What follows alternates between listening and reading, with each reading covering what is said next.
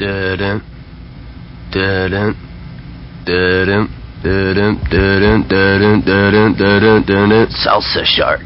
We're gonna need a bigger boat. Man goes into cage, cage goes into salsa. Shark's into salsa.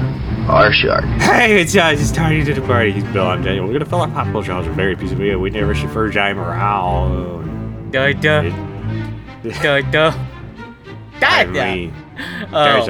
There's a shark in the water. There's a shark. The anglerfish gonna eat the world.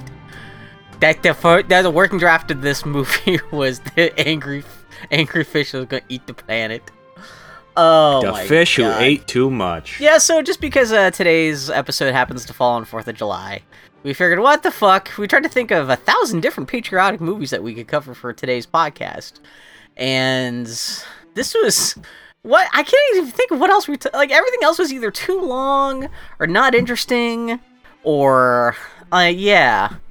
Like, if 1776 weren't 3 hours long, we could have done that.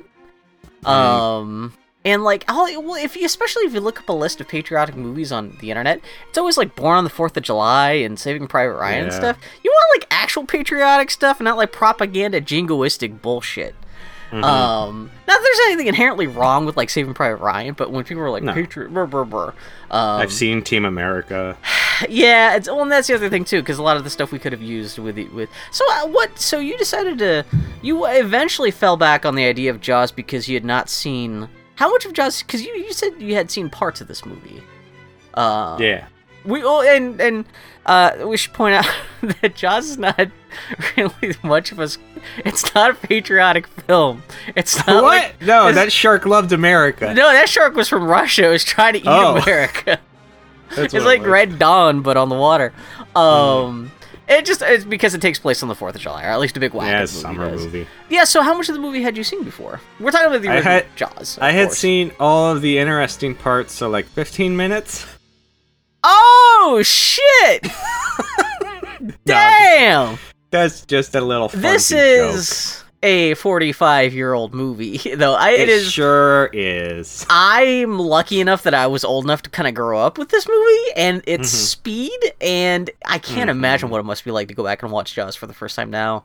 Even if you've already seen a lot of it, or even if you're used to the older pace of older movies, but it is a lot of spoilers. It is not going to keep me out of any bodies of water with fear. Yeah, like I said, 45 years ago was a different time. Well, yeah, you go back and you watch the original Halloween or Friday the 13th, and you're like, really? This is what scared people? I'm kind of curious to see, I don't know if we should talk about it now, but you were also really, like, you seem to be extra concerned about how fake the shark was going to look and how much that was going to sink the movie for you. I had to point out, you don't see as much of the shark as you think you would in this movie. It's true. In the last third of the movie, you see more of it, but it's still mostly just a little bit of the fin. They really get by mostly on those first-person shots under the water. Oh, I thought you were going to say yellow barrels. And the yellow barrels. And this movie should have been called Yellow Barrels. They explicitly came up with the yellow barrel thing because the shark broke so much. Specifically, they were like, what if they just tagged it with the barrels and the barrels could equal shark? And that's exactly why that happens for so much of the movie. I love in the fiction of the movie, the excuse is that, like, if they tag the shark with the barrels, then it can't go underwater. And I think someone says, I mean, obviously they can track it if the barrels are attached to the shark, but I think Quint even mentions that if they can get enough barrels on the shark, maybe they can try to keep it from diving down too far, and they can drag it back into shallow seas and drown it in the shallow water by the shore too. But because it really had a lot of issues in those shallow seas in the rest of the movie. The shark does attack those two people with a pot roast in like 2 feet of water. But yeah, it's 1975 Jaws. It's Steven Spielberg's second movie. A lot of people mistakenly think this is his first movie. Actually, if you consider Duel, even though that was a TV film, this is his this is really technically his third film of note.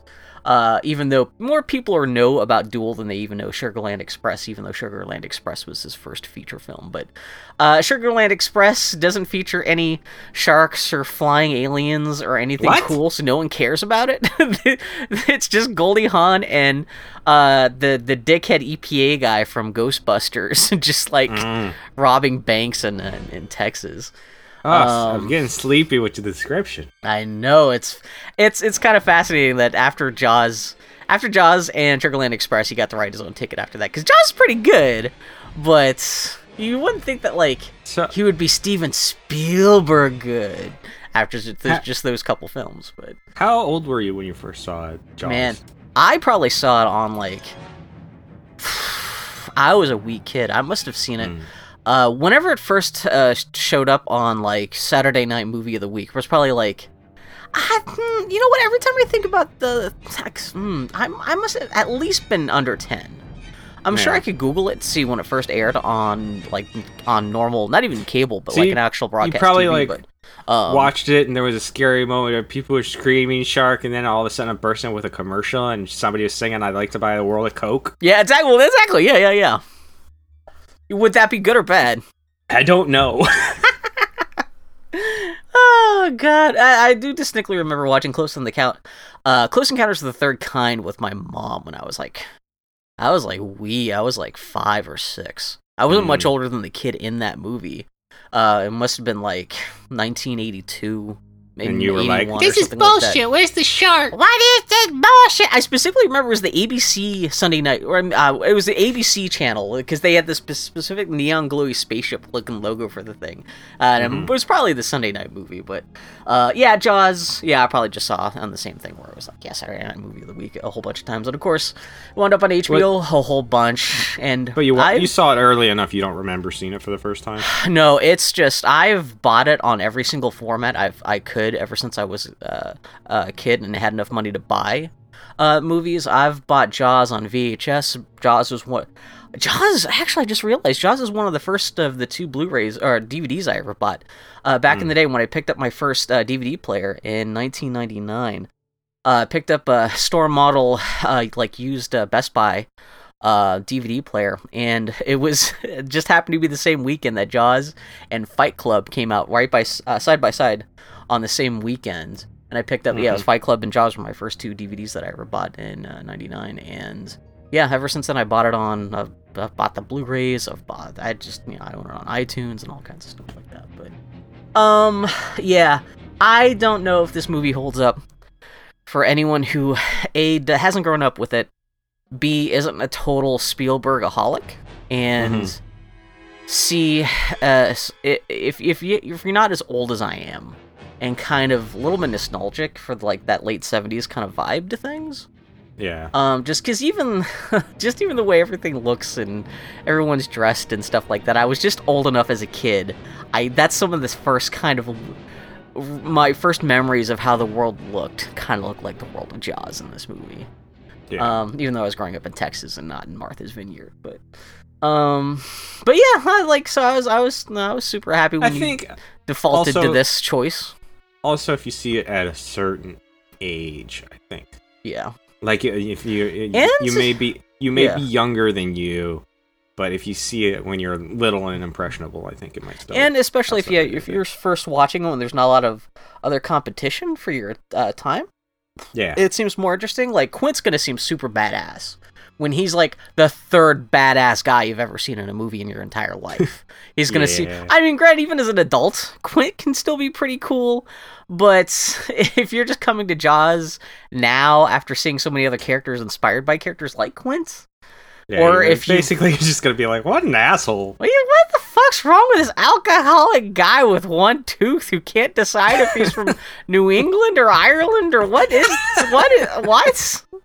Yeah. Yeah. So and also, why is Mr. Hooper not Miss? Oh no, the character's name is Hooper. Oh God, I'm trying to think of alternate. Holland's Opus. Holland's Opus. That's the joke I was trying to make.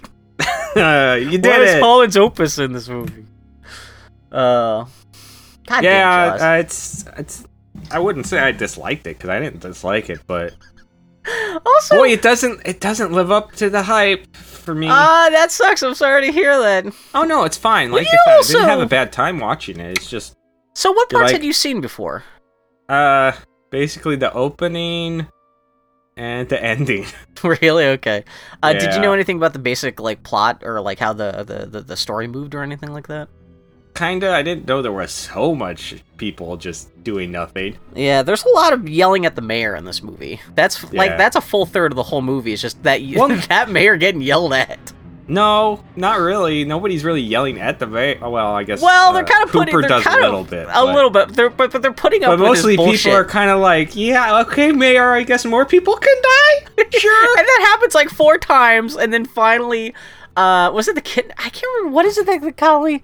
We'll get there. Kinder Boy gets wiped out. Brody's kid almost gets eaten. Mm-hmm. We'll get there. My kid was out on that beach too. But yeah, I've seen this movie so many goddamn times. It's ridiculous. Thank you. This is almost a little hand pack gift to me to do this movie today. And now also I was making the joke about singing the Jaws theme at the beginning of the episode, but for some reason I almost started singing the Chill song from Dr. Mario because like for some reason I want to go. Now I want an alternate cut of Jaws where that is actually the shark's theme instead. It's the super cool hip Tanaka chip tune instead of like burr, burr. And that's the other thing too, because like Jaws is such a cinematic cliche too. Just that music. Yeah. I could see this movie seeing ultra musty and just like this corny as shit just because of that music. Nah, it didn't really come across as corny. Okay. Because it's like Jaws, or not Jaws, and it's like Psycho or Citizen Kane, or like Casablanca, where you can totally see the cliche coming up. Is used sparingly enough. Okay, yeah. It doesn't they don't overuse it. So. Yeah. Although they are pretty consistent. If you have seen the movie enough times as I have, you can totally tell that they do not... There's a couple jump scares in the movie where they cut to the first-person view to make you think the shark is involved, but it turns out the shark isn't there. But they do not ever break the rule. They never drop the music. Spielberg just wanted some sweet, sweet underwater panty shots heading up towards girls' crotches. You're sharing this movie. But yeah, they never break the rule that like the shark is never there without the music and vice versa. So at least that's the guide. If you can hear the music, the shark is in play. But if you don't hear the music, then it's going to be the kids with the cardboard fin, or it's going to be Bad Hat Harry, or oh, Bad Hat Harry. Bad Hat Harry and his little hacky sack teats. That's the most haunting thing in this whole movie, is that guy strawing off his little teats while he's talking to Chief Brody at the beach. That is it. That is the most horrifying moment in this whole film. Anyway, we should probably start talking about the film. Yeah. This movie opens just to look through the ocean for a little bit. You just for a while, yeah. Yeah, with the credits and Jaws. And then it's people on a beach having a good old 70 times, smoking, drinking, and looking unshowered as fuck, just like the 70s. These people, like, they have these, like, I don't know, they almost look like they have wigs on. They look like fucking Cro-Magnon museum exhibits, because they have this, like, dirty, unkempt blonde hair. They look like Wookiees from the holiday special. They look like they're like, I don't need shampoo, I'm just gonna wash my hair in the chlorine pool. I'm glad that most of these performers are probably dead now, because it's been 45 years. That's another one of these things I was like watching this movie thinking, it's been 45 years now. You can actually guarantee that a lot of these performers are dead, especially anyone who's like over the age of 30 in this film. But yeah, but old saggy T. Harry's still hanging on. Bad Hat Harry still drying his teats. Mr. Burns' 127-year-old teats. Still out there. Anyway, but yeah, there's people, there's drinking, then suddenly the lady runs off and stuff. She makes some eyes at the dude, and they're gonna decide they're gonna go swimming, and so they run barefoot through the sand. And I was, as a paranoid adult, I'm just like, oh, they could step on something sharp where they shouldn't be running through those fences. Part of me was thinking too, like, if you're gonna run like half a mile while stripping your clothes off, then you're gonna have to like spend your walk of shame the next morning is gonna be having to pick through like all your clothes through this half mile of beach that you've just like ran through. But it turns out the guy, he's too drunk to really follow her underwater. He just kind of passes out while she goes out and swims. Gets her tits out and goes for a dip. Yeah. It's funny to think this is a PG-13. No, it's PG. Is it? Yeah. It's PG, right? It can't be G. Correct. Okay, Well, no, it's not G, and it's not. I say it there's can't no be PG-13 because yet. that wouldn't be enough for another 9 years. But yeah. Yeah, under the water, it sounds a bit like Back to the Future swimming up to her 70s muff. What? Yeah, it sounds like Back to the Future 70s muff. No, it sounds like Back to the Future is swimming towards her 70s muff. It's got that almost that that. Oh weird yeah, it like the time travel sting that motif. They use a little bit of that in Ready Player One when he uses the Zemeckis cube. It's the time travel tingle. Yeah, that's actually a good point. I never thought about that because it is like it's probably the harp kind of doing a very similar Yeah, they use the same musical sting in the Muppet movie when they're sitting out in the desert. Oh really? At night. Yeah. Still have to wait. The Muppet movie? Yes, the original Muppet movie. Huh. I need to. You know what? I've not seen that in probably a good decade or so. You know what that'd be? Not to bring up another excuse to break the rules of this podcast, but we could always do a month of movies that we just have not seen in forever. Yeah, like I haven't seen the Muppets the Great Caper since I was probably like 8 or 9, if not younger. It's been a while since I haven't seen Caper, but it's been even longer since the first one. But anyway, so the lady swimming, they very tastefully get around showing any bush, even though she's pretty much obviously just fully naked in the water. Yeah, and even with Jaws swimming straight up her vagina and jerking her around, and then, that is kind of brutal because the way she's getting, you can totally tell it's not. I'm kind of curious to see as what kind of underwater apparatus they had to have attached her to, because she's obviously not like just throwing herself out in the water. It's like she's obviously attached to something that's throwing her around in a way that she couldn't that actress cannot fake herself, which that's kind of like, that's the kind of horrifying part of that scene. And then there's that moment where she clings to the dinghy, and then she thinks she's okay, and then suddenly she gets dragged down again, and she's screaming and gargling in the water. And actually, the sound design is probably more effective in that scene when she's screaming and gargling in the water than anything else. But yeah, and then Jaws drags her under the surface. What a jerk. One last flump and that's it. I do like, there's no big geyser of blood or anything like that. It's just like, man, that's it, and she's gone. She's gone now, and the drunk dude is still drunk, passed out on the beach. Way to go, dude. He does call it in. To his credit later on, you find out yeah. Which is surprising, because he should be so drunk, he can't remember it. He could have.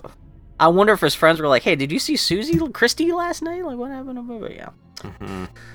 So, the next day, Brody, our hero, wakes up. And he bitches about the sun is coming through his open curtainless window.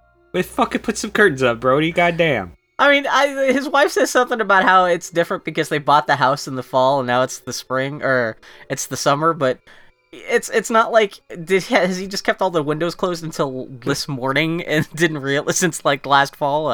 Yeah. Whatever, that's not the point, but yeah.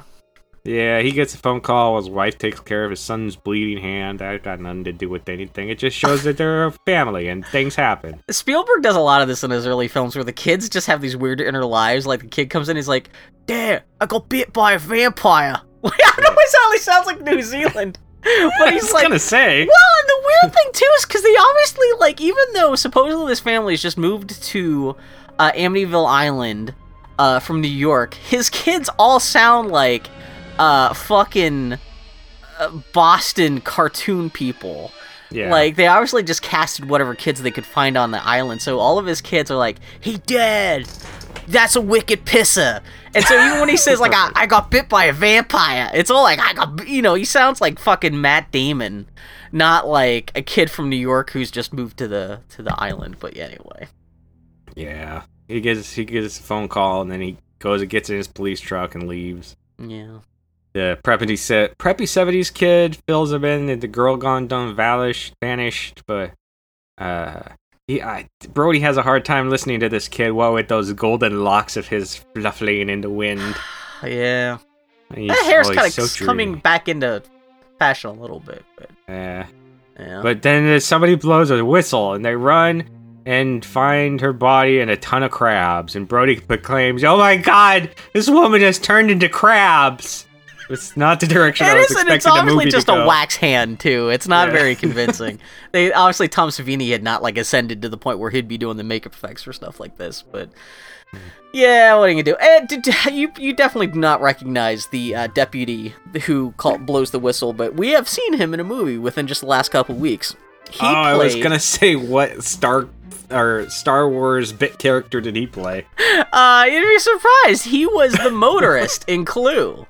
Okay. Not the black guy, but What? he's... Well, I guess there's only so many people who show up at the house who are not the main characters, but they all still end up getting killed. So this young white Which is funny because I noted this when I was looking up trivia for Motherfucker. Clue. he is not the black guy from Clue.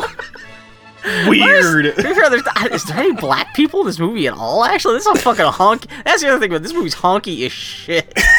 But yeah. Anyway, but yeah, they pick up Crab Hand. I just noticed too. I'm watching the movie right now as we're talking about it. I didn't realize Brody's actually been picking up her artifacts, her clothing and her person stuff off the beach. That's okay. a nice little detail. And then at the office, Brody's filling out his paperwork when some old lady who we never see again talks to him. And I think it's supposed to be his secretary. Yeah. One of my favorite little details. Again, this is Spielberg. Something he does a lot in his early films is like he has this weird cacophony where he has people talking over each other, and while Brody's like trying to like fill out the death certificate for Chrissy the swimmer. His secretary is just talking about like, oh, you gotta go over there. The karate students are karate chopping the fences, and it's all just like there's lots of crazy shit going on. And does he do that anymore? I haven't seen a Spielberg movie in forever. No, there's this and Close Encounters are the two big. Well, he there's does it a little in E.T. A little bit in E.T. and that's kind of it. He kind of stopped doing movies with like little kids like running around and even like this thing where like he has like lots of random background. Like, we're coming up to the scene in about 2 seconds where there's a whole conversation between two characters that takes place in the middle of a parade for no reason. Yeah. Like Spielberg was a big fan of just having just random shit like acoustically happening for no reason, which I always thought was kind of an interesting affectation. But anyway. Mm-hmm.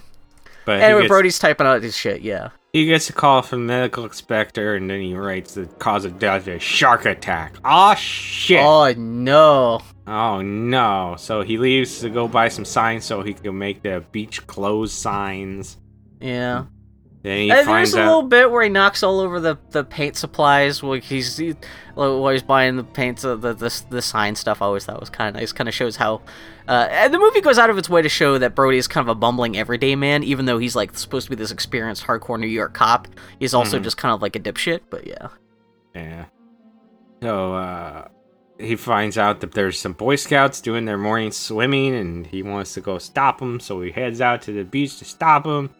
And the mayor finds out, they chase him down and say, nah, there's no shark. No, you can't close the beach, there's no shark. It must have been a boat. I'm a sleazy mayor who wears a suit with anchors all over it. Come on. You This is the me. scene where they catch up to Brody, because Brody's trying to get out there, but like, there's this crazy one-shot scene that's all just shot on this car ferry where, the mayor drives up with, it's pretty much him and all the other heads of the community being all like, hey, we saw that you're gonna tell everyone this is a shark attack. You can't do that. Yeah. And they've got the medical examiner there, and he swears he's gonna swear to the idea that it must have been a boating accident instead. Mm-hmm. And even Brody's very specifically, he's like, "You're gonna attest to that, right? Like, if you say that, you're gonna stick by that." And he's like, "Yes, I will do that." And, since I hadn't seen this before I saw it, I didn't know that the mayor in Clyde with a Chance of Meatballs is basically this exact dude. Yeah, that's a good point, actually.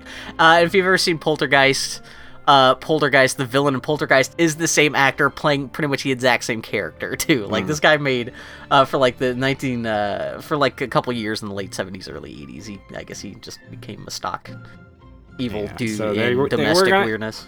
They were gonna close the beaches, but I didn't leave them open, so... Later, Brody's sitting on the beach, getting nervous as shit.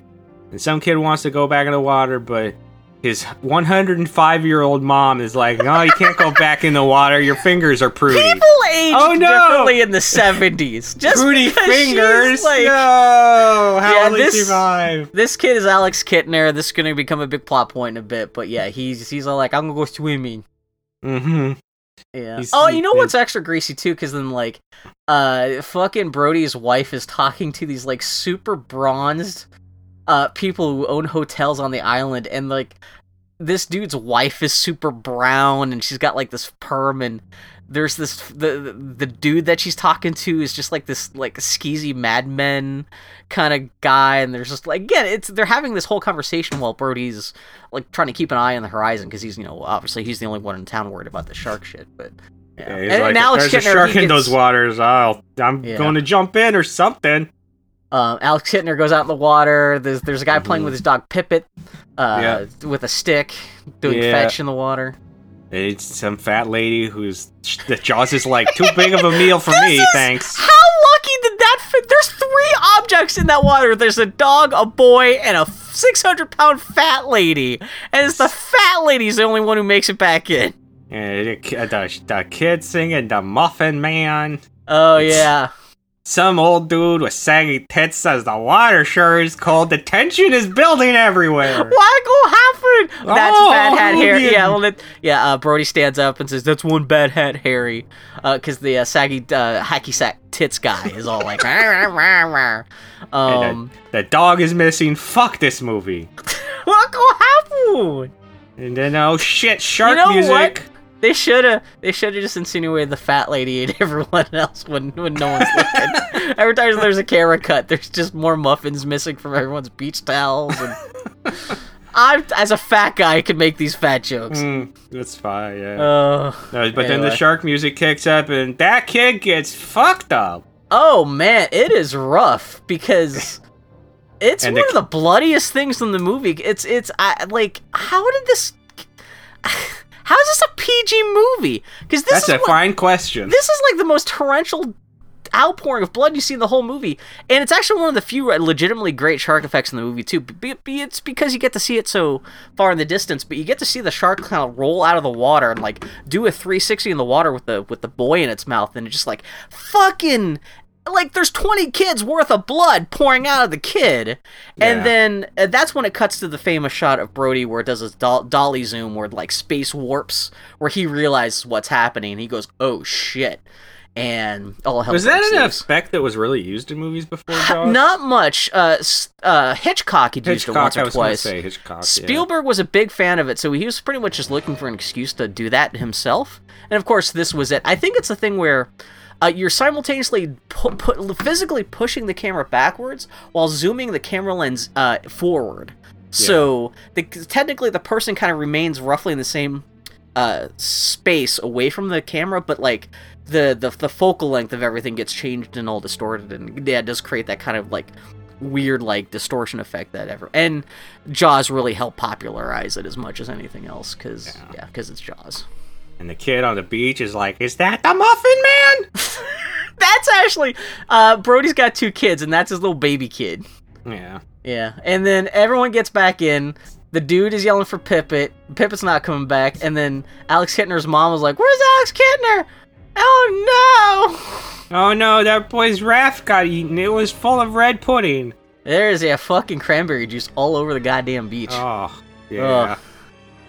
And now his mom wants a reward for the person that kills the fuck out of that shark. Yeah, she's put up a $3,000 bounty, and this just kicks into a big scene at this, whatever passes for Amity Island City Hall, which seems to be like a small bed and breakfast practically. Brody's...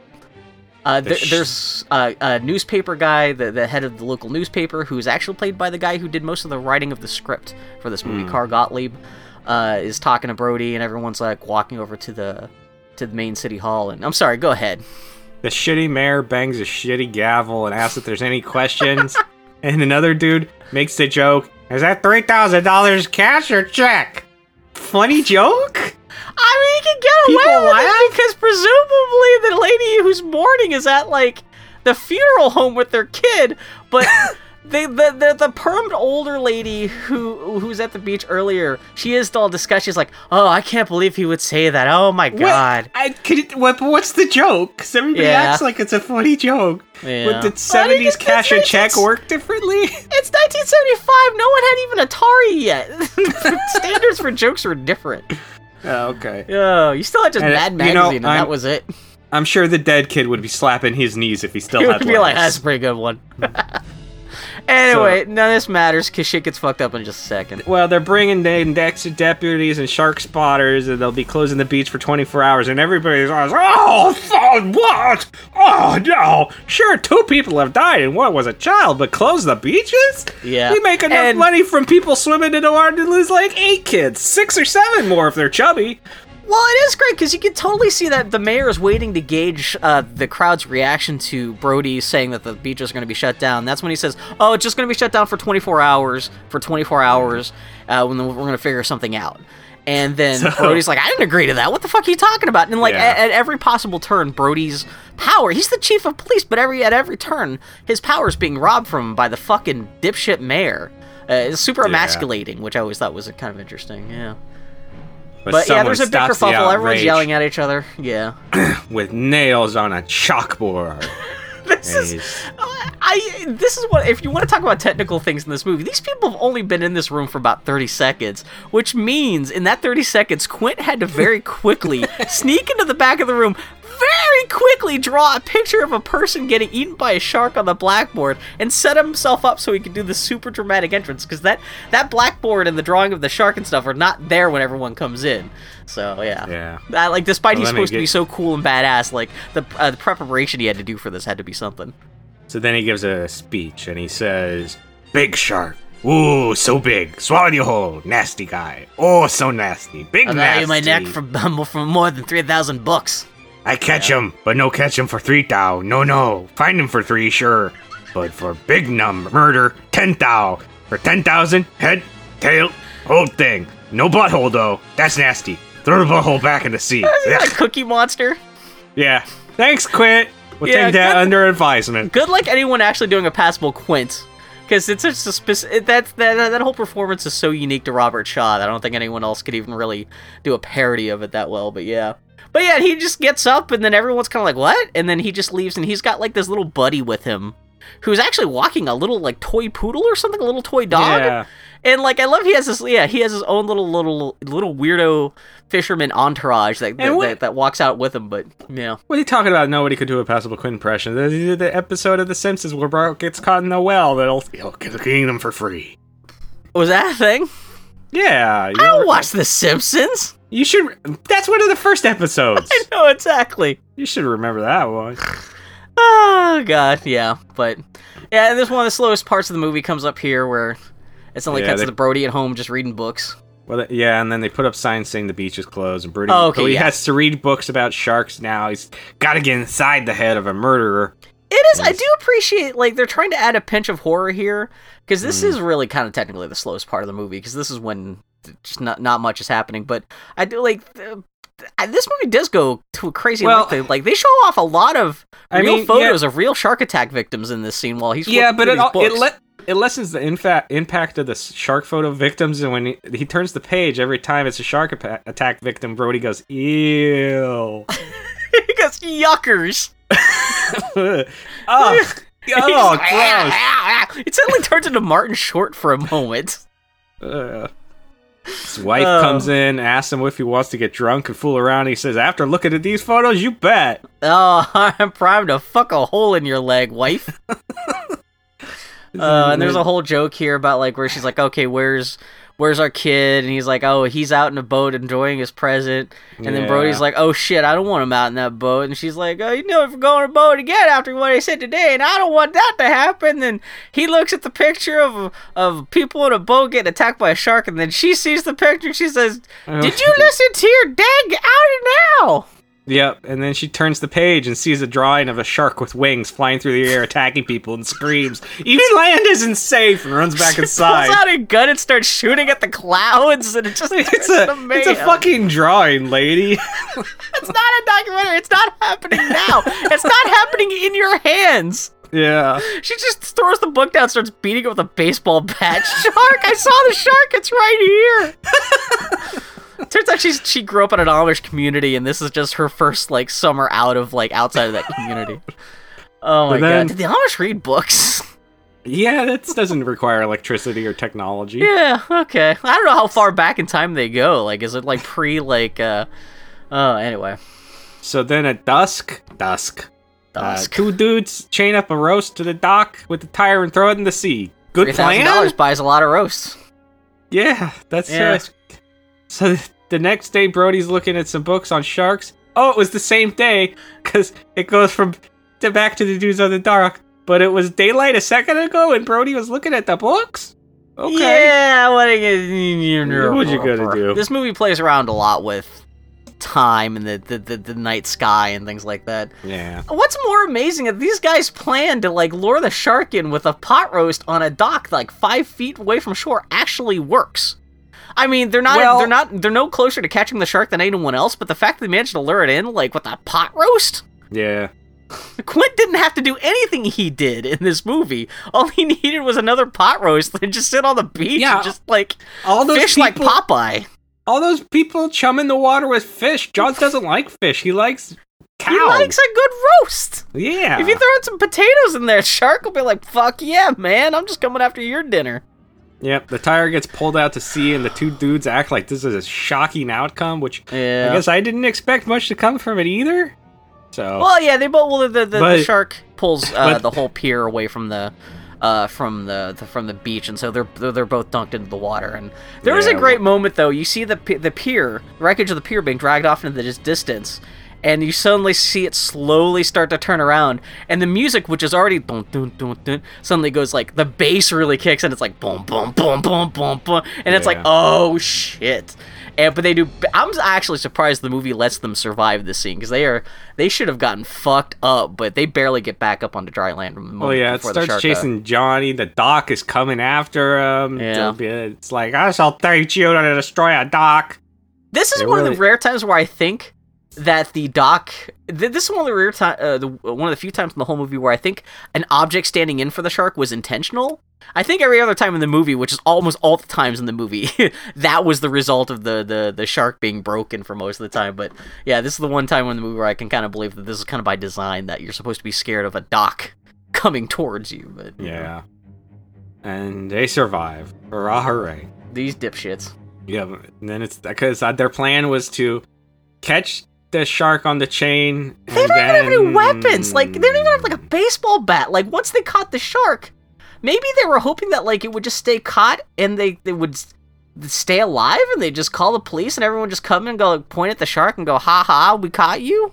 Yeah. Like, I don't know, yeah. So, the next day, it is the next day, and everybody and his brother is going to go this whole movie takes place over the course of, like, 5 days, yeah. And try to catch him a shark, and Hooper from the Oceanic Institute arrives, and after meeting Brody, asks if he can see the first victim body, and Brody tells him he's sorry, but she's turned to crabs. And people are chumming the water, tossing explosives in the water. It's pretty great. It's a big fucking ocean, but the like 10 or so boats decide they should all just huddle around each other. And then like throwing firecrackers at each other, and there's like a couple of guys trying to chum, but they're practically pouring blood and guts all over each other. It's just, it's pretty great. Meanwhile, there's all this calamity going on. There's also, actually, one of the guys who gets a little bit of focus in this scene is the character of Ben Gardner, who he's wearing like an orange vest, and he's got a little bit of a mustache, and the camera lingers on him a little bit during the whole montage scene where everyone's like, like throwing chum and firecrackers and stuff into the water, and he's like rambling about something like we're gonna make that fish never regret it ever met its mother or something like that. That dude is supposedly the extra that the guy who played Quint based Quint on in terms of like his dialogue and inflections and stuff, even though if you kind of go back and rewatch this movie with that in mind, there's absolutely nothing Quint-like about that character in the film. But anyways, cacophony going on. Yep, and Hooper gets to look at the body now. It's being kept inside a small box in a fridge, as you do. I do like how Richard Dreyfuss is totally taken aback, because, he wants to go see the remains of the victim, but he's obviously not expecting the remains to be so little enough that it just fits inside, essentially a Tupperware bin. Yeah. And when Brody pulls that out, he's like, huh? And then, yeah. And the recorder's like, don't worry, I remembered to burp it. It's funny because the medical examiner is there, And Richard Dreyfuss, there's actually an old SNL skit that came out soon after Jaws came out where I think it's Jim Belushi doing just a whole parody of Richard Dreyfuss's acting in this scene, where he's all like hyperventilating while looking at a Tupperware container and like, oh, I need a drink of water.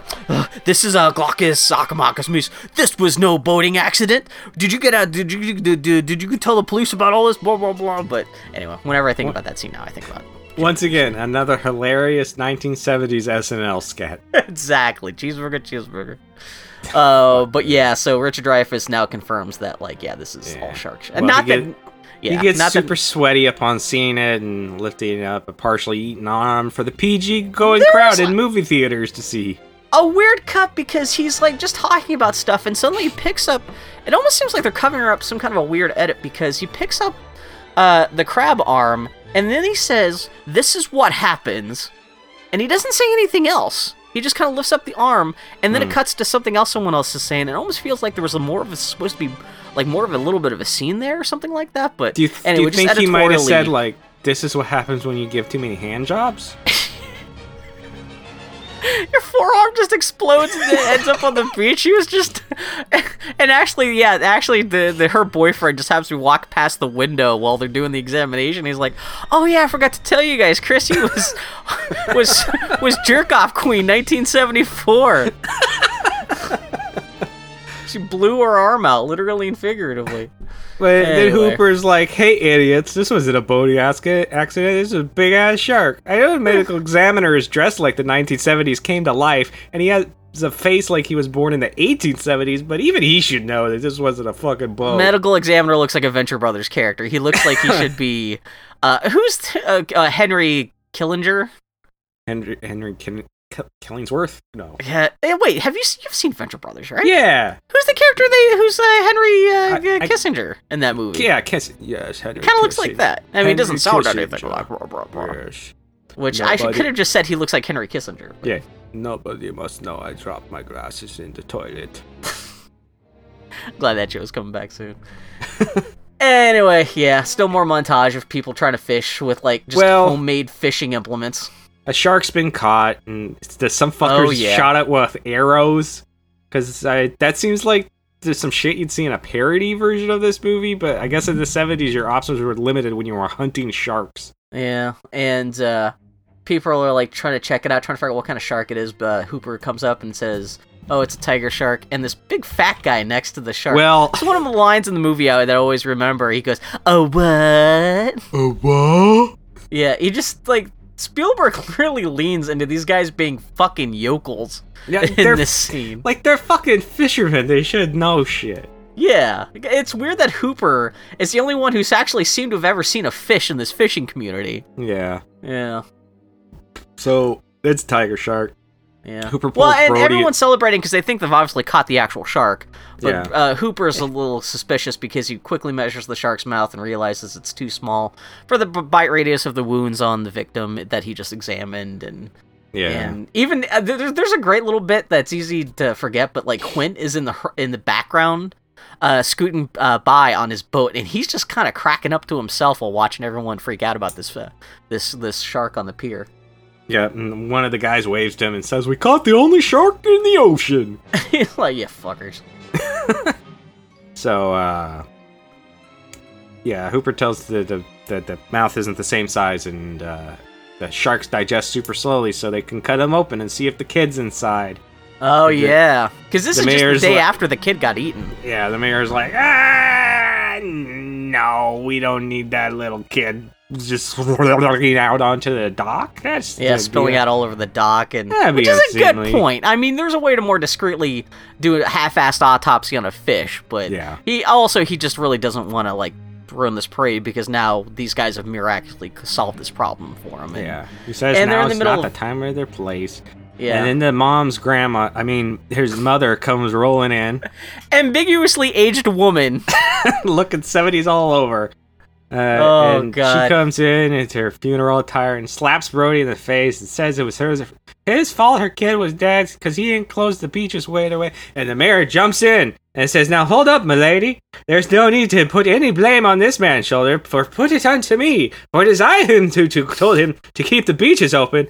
I'm just kidding. He doesn't stay there. He just stands there like a pussy till she walks away and then mumbles under his breath. Because Brody She's was wrong. the one guy trying to fight for the community. Now he's being blamed by the community.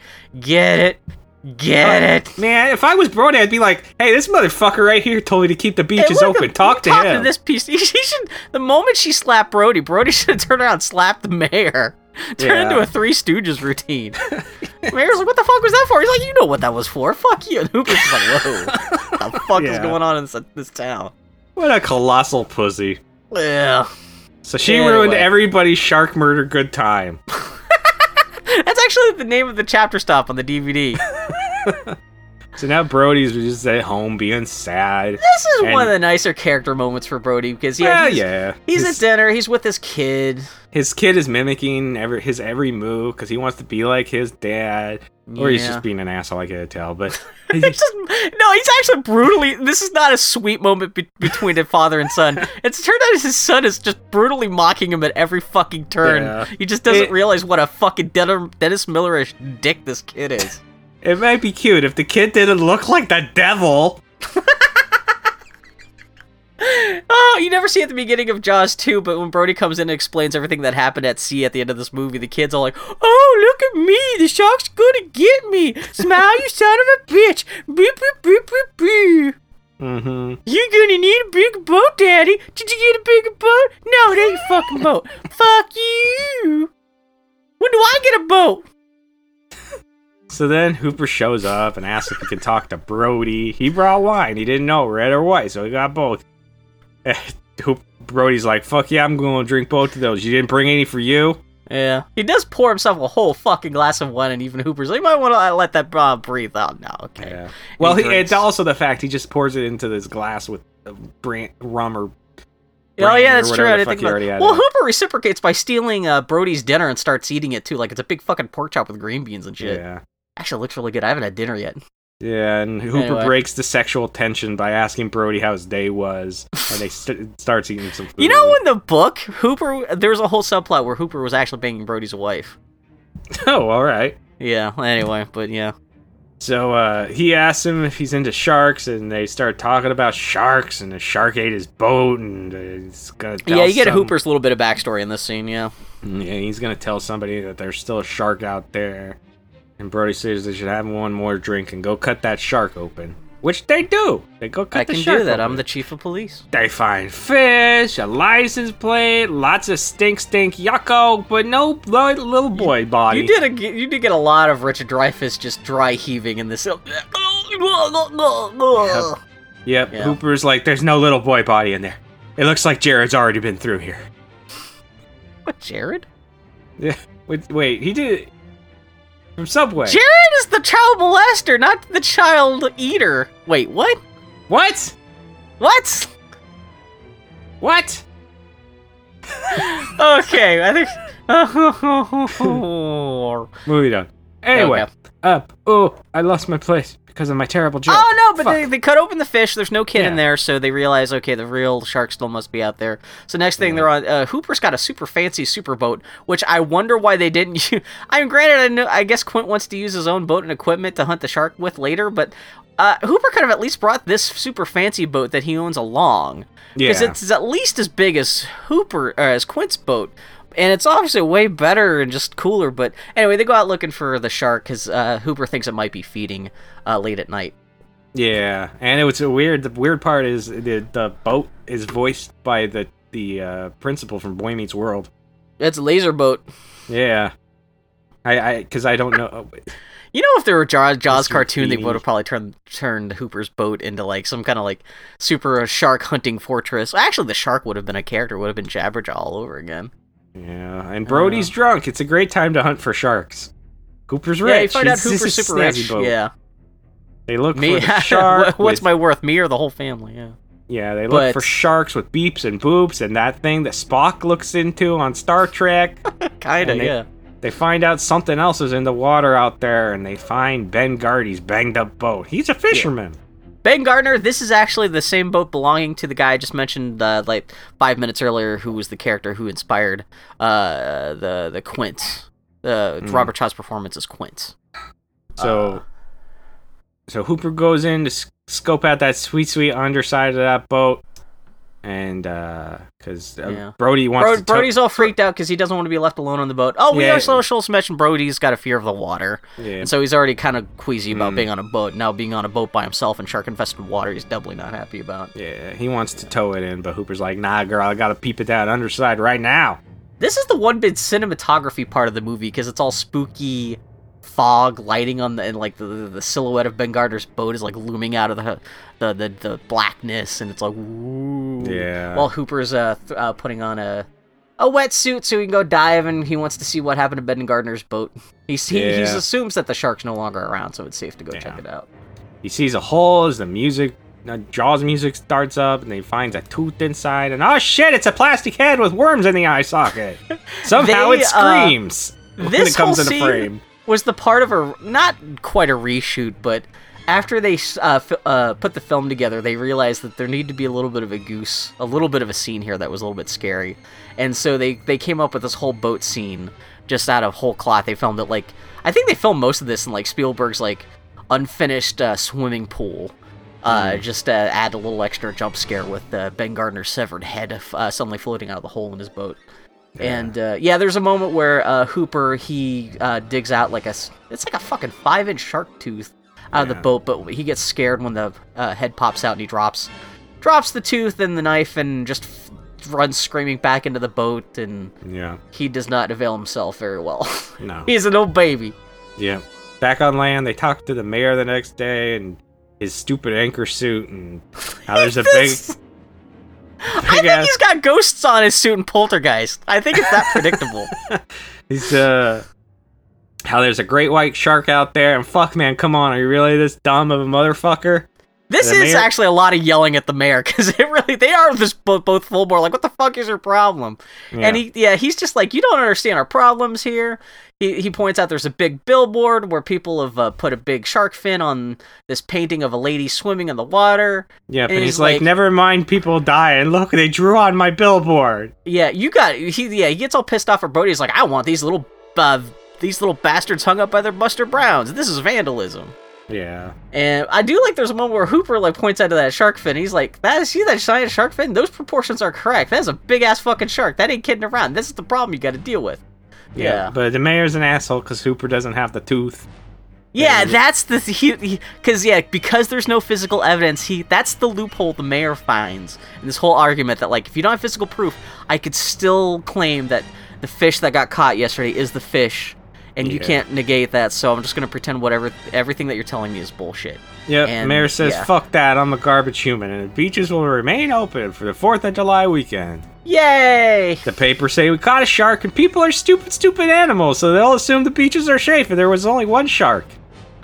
Because you would assume, I know this has only been 3 days since this whole thing started, but I think somebody would have watched the news and been a little scared about going out to it, because they did catch you do see there's a whole little montage of all these 8 trillion people coming to the island for July 4th weekend, and you do see the mayor is talking to the television news, and he is saying that yes, it's true, reports are correct that we did find a large predator that allegedly injured a few bathers, but it's been caught and killed, and don't worry, everything's great, come out for the 4th of July, bring the kiddies, yeehaw. Yeah.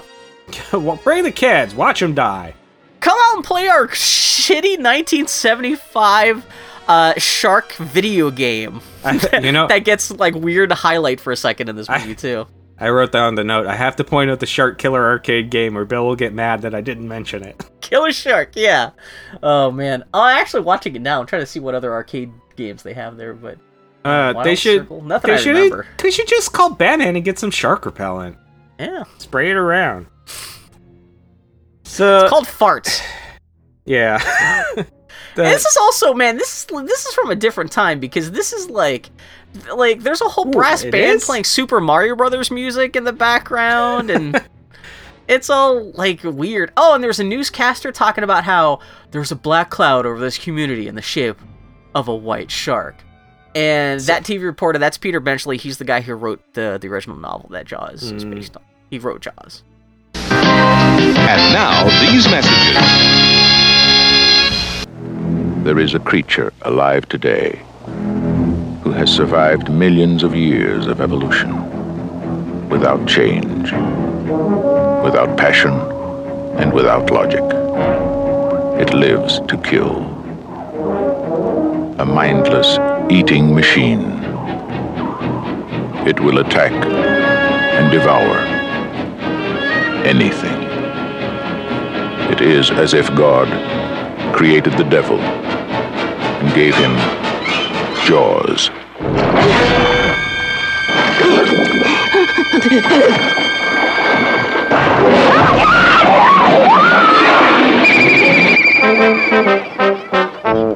This is Universal's extraordinary motion picture version of Peter Benchley's best-selling novel, Jaws. I just found out that a girl got killed here last week, and you knew it. You knew there was a shark out there. You knew it was dangerous, but you let people go swimming anyway.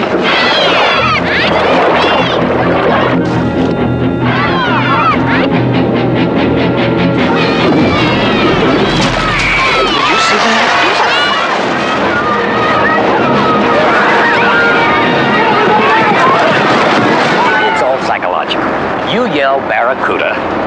Everybody says, huh? What? You yell shark. We've got a panic on our hands on the 4th of July. Is it true that most people get attacked by sharks in 3 feet of water, about 10 feet from the beach? Yeah.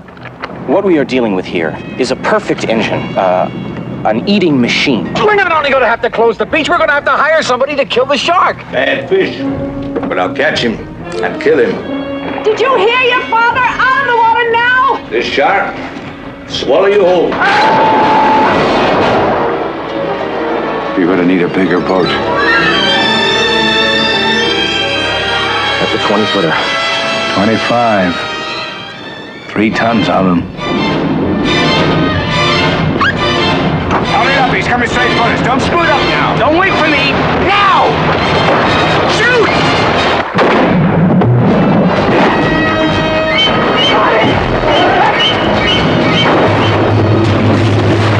What's the deal? Give him room! I can't! He's trying to run! Oh! Quick! I can't hold it! Hurry! Break it up! Hurry!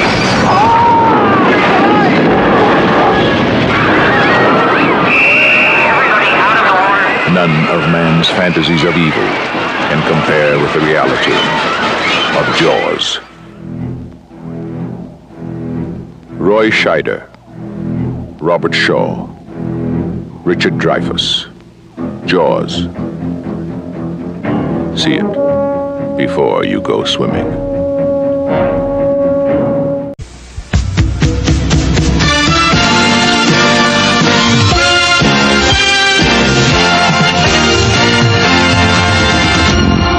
The mayor is walking around on the beach in a full suit. It was fucking relaxed, dude. You know that's polyester, too. He goes up and asks some old dude, why aren't you in the water? You should get in the water. Oh, that's right, yeah. Why the fuck does he care if people aren't in the water? If they're not in the water, that means they're on land, and they're more likely to spend money on the land. If people are too scared, then it might people might start going home early, and then people aren't gonna you want people in the water. You want people to spend as much time there, so they'll want to stay for dinner and be like, oh man, we used up all our sunscreen. We gotta go buy more sunscreen. We gotta spend more money on this shitty weird little island that's playing the Super Mario underwater music all the time. So the 87-year-old man and his 87-year-old wife take their young children into the water. Because fuck it. Put your kids' lives in danger as well. They had only so many extras to work with. They didn't bother to actually put people in, family groups that made sense. Mm-hmm. Alex Kinder's mom was 98 years old. But this is enough to make everybody be like, fuck it, if that old man and his children could go in the water, I could go in the water too. Ah! Yeah. So there's a scene where Brody sees that his older son is hanging out with his buddies, and they're about to take his birthday gift boat out onto the water, and then Brody's wife stops him for a second and said, "Hey, can you get him to take his birthday boat into the pool? Or is, like, there's some kind of, like, yeah, there's a pond, which it's not the open ocean." And Brody's son is, like, reluctantly like, "Okay, I'll do it. Pond's for old ladies." And he's like, "Do it for your old man." But yeah. Okay. So yeah, I'm assuming it's just a little lagoon that's connected to the sea, but otherwise pretty shallow. Yeah, but don't worry. There's nothing that a shark can do, because basically the Bear Patrol from The Simpsons watching the waters. Kinda. They do have you would think that would make the swimmers even more suspicious, the fact they've got, like, 18,000 boats and helicopters with guns just pointed at everyone. Mm-hmm. You think this would be like, everyone seems a little on edge here. Like, yeah. I mean, kudos. I mean, the mayor's a piece of shit, but at least kudos to Brody for putting together a pretty good, like, shoot the shark task force, at least.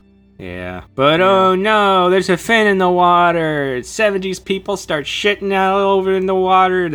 Everybody rushes back to land. And I do like one lady, who's just standing in one spot, holding her child and screaming. Good job protecting your child, lady. Don't try to get the shore or anything, just there. And so there's kind of a mad dash for everyone starts running back in towards the shore, and yeah. Did people get trampled? Is this the scene where people get fucked up? Yeah. But oh no, it's just a couple kids playing a prank. They get shot and murdered, and they're dead now. It is great. They come up out of the water, and they run into like there's like 12 cops with like M51 Garand rifles just right in their face, and the one little kid points to the older kid and says, "He made me do it." Mm-hmm. And yeah, Hooper and everyone else reluctantly gets on the radio and says, "Oh, it's just a couple dipshit kids with a cardboard fin." Yeah. And then everyone's kind of like, "Okay, good, or whatever," and just false alarm. Ironically, just as, oh no, what could happen next? Mm-hmm. Some chick sees a real shark swimming into the grandma's pool, and she's like, "Shark!" And everybody's like, "Fool me once, shame on you. Yeah. Fool me twice, you can't get foolish. You can't fool me again." And Brody and his wife can hear this lady crying shark, and they're both kind of like, "Oh, what the fuck now?" But the lady keeps on screaming enough that Brody starts to pick up speed. He's like, "Okay, maybe there was something to this." He starts hauling ass. I mean, even in the Boy Who Cried Wolf book, it took a couple times for the fake wolf before people didn't believe him. This really makes it sound like this is happening. Like, literally, they've just caught the kids when the shark shows up. Yeah. Yeah. But Brody goes to check it out anyhow, and some dude's paddling out to Brody's son and his friends on his boat and is like, "Hey, that's a nice knot. I could teach you how to draw another knot." This guy? Knot. Oh no, my leg! This child predator guy, he's so like trying to crawl up these kids' ass like, "Hey, what you got there? I'm from Boston. You got a knot? Wicked pisser." And suddenly the shark knocks over his boat, and this is actually one of the more gruesome effects. Like, his leg gets chopped the fuck off. Yeah. And you see it, like, it's like just oozing blood all over the place, and down you see it drift to the bottom of the ocean, and down to the PG-rated bottom of the ocean. That is, you're not going to see that. That's one of the more gruesome effects you're going to... Oh, actually, yeah, I'm watching it now. There's a giant geyser of blood that comes up out of the water. Yeah, that's one of the more gruesome effects you'll ever see in a PG-13 or a PG movie. Yeah. Yeah, Brody's son is fine though, but he's in shock when they bring him. He's ashore. been knocked into the water. He's been knocked out, but he is justifiably pretty freaked out because this shark attack literally happened just like 2 feet away from him. Yeah, except for the rest of his life, his other friends who were in the boat and didn't go into shock are gonna be like, "Remember that time you went into shock? Piece of shit, you fucking wiener." And all this happened in the fucking pool where it's only 3 feet deep anyway. You fucking idiot. You remember when you went into shock in Grandma's pond? Remember that? Yeah. Actually, you know what? You want to know the truth, though? Jaws 4 stars this character. This kid ends up becoming the main character along with his mom. Mm-hmm. And they end up fighting Jaws together. And this whole scene is kind of like his biggest part of why he wants to kill the shark. That sounds like a absolutely fantastic movie. I can't wait to watch it. It's so good. It paid for Michael Caine's pool. Oh, you have to say now, Bill. You know the right way to say his name, right? Michael Caine. You say my cocaine. Michael Caine. My cocaine. That's actually one of the more famous quotes from Michael Caine is, someone asked him if he had ever actually seen Jaws 4, because I think he got nominated for like an acting award for Jaws 4, but he didn't show up. And somebody was like, "Did you even see Jaws 4?" He's like, "No, I never saw Jaws 4, but I have seen the pool that it paid for." Yeah. Or that I got paid for by, and I enjoy that pool every day. So Yeah. Anyway, boy, I wish the next scene was Brody punching the mayor in the face, but it didn't know. a little bit. The next scene is Brody's kid his, in the hospital, and he wants Yeah. he wants his cars and coffee ice cream in his comic books. Yeah, the mayor comes in supposedly to be a fucking asshole again. And Brody walks over and is just like, "Sign the paper for fuck's sake so we can hire Quint. That'll solve everything. Remember the speech about Nasty Shark? Ooh, bad, I catch him for you. Come on." Brody would be justified in arresting the mayor for, like... He could make up a charge and indicting that motherfucker. Well, it's basically like human endangerment. Exactly, like of the entire fucking community. Instead, all he does is point out I guess he grabbed must have stopped by Quint's office and like picked up a contract for Quint. Says, "No, you, like, instead of punching out the mayor, it's just like, you're just gonna sign this contract now. We're gonna hire Quint to kill the shark, and that'll be it, and it'll be over." And the mayor, instead of the mayor's just like. Instead of the mayor being like, "Okay, too many people have died and it's my fault," he's just like, "My kids were on the beach." And Brody's response should have been, "Everyone's kids were on the beach." Yeah. That doesn't make it better for you. That makes it... The you fact fucking fool. This is the last time we see the mayor, and it's not the last. The last time we see the mayor isn't inside the mouth of Jaws is a fail for this movie. Yeah, the fact that the Jaws didn't try to climb up his toilet and eat his dick, is kind of a bummer. That should have been what Jaws 2 and 3 were all about. Should have been Jaws trying to get revenge on the mayor. Jaws 2 should have just been about the mayor not getting reelected. You know it just should have been called Jaws 2: The Comeuppance. Actually, Jaws 2 should have been finding out that the mayor and the shark were actually working together. This is the con that pulled on a dozen beachfront communities over the decades. Yeah, he's run cons like that in North Aberbrook and Exactly. Shelbyville. I can't imagine what the mayor gets out of it, but maybe the shark is like, it's a magic shark that's made him effectively immortal, and he's been doing this for 500 years. Yeah. Anyway, so they go to Quint's place. It's covered in shark jaws. Yeah. Now this is pretty much the second half of the second movie that Jaws is comprised of starts. Yeah. Yeah. They hire Quint, and he toasts by saying, "Here's to swimming with bow-legged women." Yeah, Quint just does the most Ernest Hemingway, like, swinging his dick around, just like, eh. Yeah, he's just constantly fucking with Hooper and Brody, just about everything. Yeah, the 70s. The last time people thought cool dudes could wear sweaters and just look cool. Well, to be fair, he's a fisherman dude, and but yeah, he has like homemade booze that he gives to Brody that like almost causes Brody to die. He grabs Hooper by the hands and says, like, "You got soft boy's hands. You've been counting money all your life." He makes Hooper tie knots. He's just doing all this machismo shit, and he's also negotiating with Brody about the contract. How he also on top of the $10,000, he's gonna get like 2 cases of peach schnapps, a color TV. I guess there's some kind of zoning problems he's been having with the mayor recently. All kinds of stuff. He's really got the whole community over a barrel, it seems. Yeah.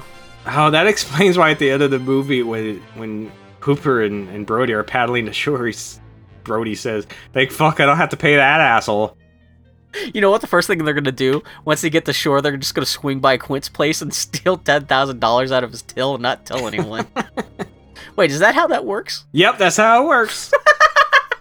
Oh, yes, like, as if Quint's got $10,000 lying around. But it is true. I mean, they did get a free dead shark out of it, and like they don't have to pay Quint, so the mayor should be doubly happy when he finds out, hey, not only is Quint dead, but the shark is dead too, so like it all just kind of washed out. Well, I get the feeling Quint wasn't beloved in this community. Exactly, yeah. You know, the moment like they find out Quint's dead, they're just gonna bulldoze this whole place and put a fucking Howard Johnson's in. Or fucking Chuck E. Cheese. Well, it's 1975, so it would have been a discotheque. Yeah, so Quint doesn't want Hooper to go because he has sissy hands. Brody tells him it's his charter, so Hooper's going. It is amazing that he does not use a slur for homosexuals in this movie. Yeah, I was actually shocked. I was, or something, because like he's totally that character type. Like, yeah. Yeah, so later they're loading up the boat in shark cages, and which makes Quint sing to Hooper for some reason. Quint is just non-stop just singing shanties and being fucking Mr. Pirate Man, making jokes. And Brody says goodbye to his wife and gives her a hug, and Quint's like, "Hey, you hugging your wife, you sissy." It's just like, calm the fuck. Any son of a woman within 1,000 miles, he's just gotta be like, I smell pussy. We're all getting pussy in here. Fucking shit. Fucking pussy. Ah. Yeah, and it's weird too because like he's doing a little ditty about like 15 years in this vicinity, not a bad record for this. Anyway, and like the Brody's wife gets all. She just runs away because she's so offended by Quint, and that's the last you see of her. And the boat pulls out, and it is a great shot because it's a shot from inside of Quint's cabin where you've got a pair of the jaws that he's made. He's hung up in his cabin, are framing the orca as it steams off into the distance to go kill Jaws. And yeah, it's very spooky. But yeah, this is what the thing. Jaws. Quint sings the farewell and adieu to fair Spanish ladies, which I've always loved that little ditty as a result of this film. And at this point, I was like, oh fuck, there's an hour of them on this boat? Jeez. That's what I'm saying. This movie is 2 movies, technically, really. Yeah. This is the start of the second one. Yeah, and Brody's chumming the water while Quint is very hard at work drinking his beer and crushing the can. There's a great, yeah. Hooper's good at drinking his water and crushing his styrofoam cup. Their little masculinity show-off that Hooper does not win is pretty amusing. Brody knocks over some air tanks, and Hooper says, okay, you asshole, those things can blow up. This is the MacGuffin for the end of the movie. You know what? In retrospect, the movie does a pretty quiet job of laying down pipe for those tubes existing at the end of the film. They show up a couple times just long enough to remind you that they're there and what they do. But like, yeah, for 1975, it's actually not too clumsy. Yeah, and then later, Quint's fishing line is ticking while he tries to teach Brody how to tie a knot. It is kind of interesting. Quint's got he's got this wooden fisherman chair bolted to the back of the boats, and he's got the fishing line like, well, actually, it's not this, but like, he is kind of fishing like, casually. Yeah. But yeah, Hooper and Brody are off doing just like Brody's doing the knot stuff. Hooper, I think, is he just steering the boat or something like that? Yeah. But suddenly Quint's reel just starts ticking. And he starts hooking up all of his stuff and getting strapped in. And can people fish for great whites with fishing poles? That seems to be. I guess you could. Well, and there is this does become a big argument here between Hooper and Quint. Hooper's convinced that it's just like a marlin or something like that, because only a marlin would go after just like such a passive lure, or whatever the hell Quint's fishing with. But Quint's convinced that it's actually the shark. And at the end of the scene, whatever it is at the end of that line, we never actually get to see it, bites through what Quint says is piano wire. Yeah. And he says, well, you think a swordfish cut through this piano wire? He's like, no, that was a fucking shark. But this does kind of, you're not wrong for pointing out that, like, yeah, how do you know this could be anything down there? Yeah. But it does pull away. It is cool to see a little bit of, not dread, but like, I do love how Quint quietly just assembles all his stuff. Yeah, buckles himself in. He puts the fishing pole into, it's a masculinity phallic ship, but like, he's totally got like a little well for the fishing pole between his legs that he locks the reel into and stuff. So this is definitely like a setup for trying to hook and hang on to pretty big fish. Maybe not a 3-ton shark, but yeah. But anyway, he's caught something and the shit starts going crazy. Yeah, but it gets away, bites through the wire and whatnot. Yeah. It's kind of a cool little thing as whatever it is starts pulling the reel out. Like, I do like little things like how Quint yells at Brody to like wet the line so it doesn't start catching on fire. There's not too much friction and stuff like that. And just all the management he has to do to make sure that like the fish doesn't go away. But yeah, it eventually does just snap through the line. And yeah, so it's all for naught for now. And Quint says he tricks them to the surface and then he pokes at them. Good plan? Yeah! Which, I'm gonna poke that shark. I guess it might work for a tiny shark. Yeah. I guess he lures them up with this little fishing pole and then I guess stabs them with a stick. Mm-hmm. I guess you just have to take his word for it. Yeah. And then more later, Quint is in the crow's nest and tells Brody to start chumming the water again. But he don't wanna. He wants Hooper to take a turn. But Quint says Hooper drives the boat, even though right now he's just playing solitaire. So Brody starts chumming the water again while Hooper plays cards. Slow ahead, Mr. Hooper. And then Brody goes, slow ahead, Mr. Hooper. I do like on this little... Come like, down here and chun some of this shit. And of course, that's one of the famous shots out of this movie. He's in the middle of saying that, and the camera's close up on his face, and then Bruce the shark just rises up out of the water right behind him. And it's one of the first big shots of the animatronic. Yeah. Yeah. I want to kiss you. And it's a shark in this movie? Crazy talk. The reverse shot of Richard Dreyfuss snapping into frame, him reacting to the presence of the shark, that was one of my favorite all-time Spielberg moments, because he really does sound like... Oh, fuck. Fuck. And he starts slowly backing away into the cabin well. Quint's putting something together, and Quint's not paying attention to what's happening. And, of course, this starts the famous thing of Brody just kind of walks in very quietly and says, we need a bigger boat. Yeah. And Quint's like, what? Is that a famous line? I've never heard it before. Shut up. I hate your face. I know that line from the one time they said it in the movie. Also, he's doing Godfather, I think it was. I hate you. Not Robert Shaw. Brody's actually doing a little bit of, I didn't notice that until watching it now. He's kind of dangling a lit cigarette from his lip while he's totally scared of the shark, which is a little bit like Raymond Stantz seeing Slimer for the first time in Ghostbusters. So if you're ever making a movie, a classic movie that people will love in the future for decades to come, when your character first sees something scary, he's got to be having a lit cigarette dangling from his lips that he totally forgets about because he's so scared shitless of what he's just seen. Or a vape pen. Figure out a way to do that with a vape pen. Just have a vape pen dangling from your lip. Yeah. So anyways, like, yeah, we gotta get a bigger boat, and Quint's all like, what the fuck? Yeah.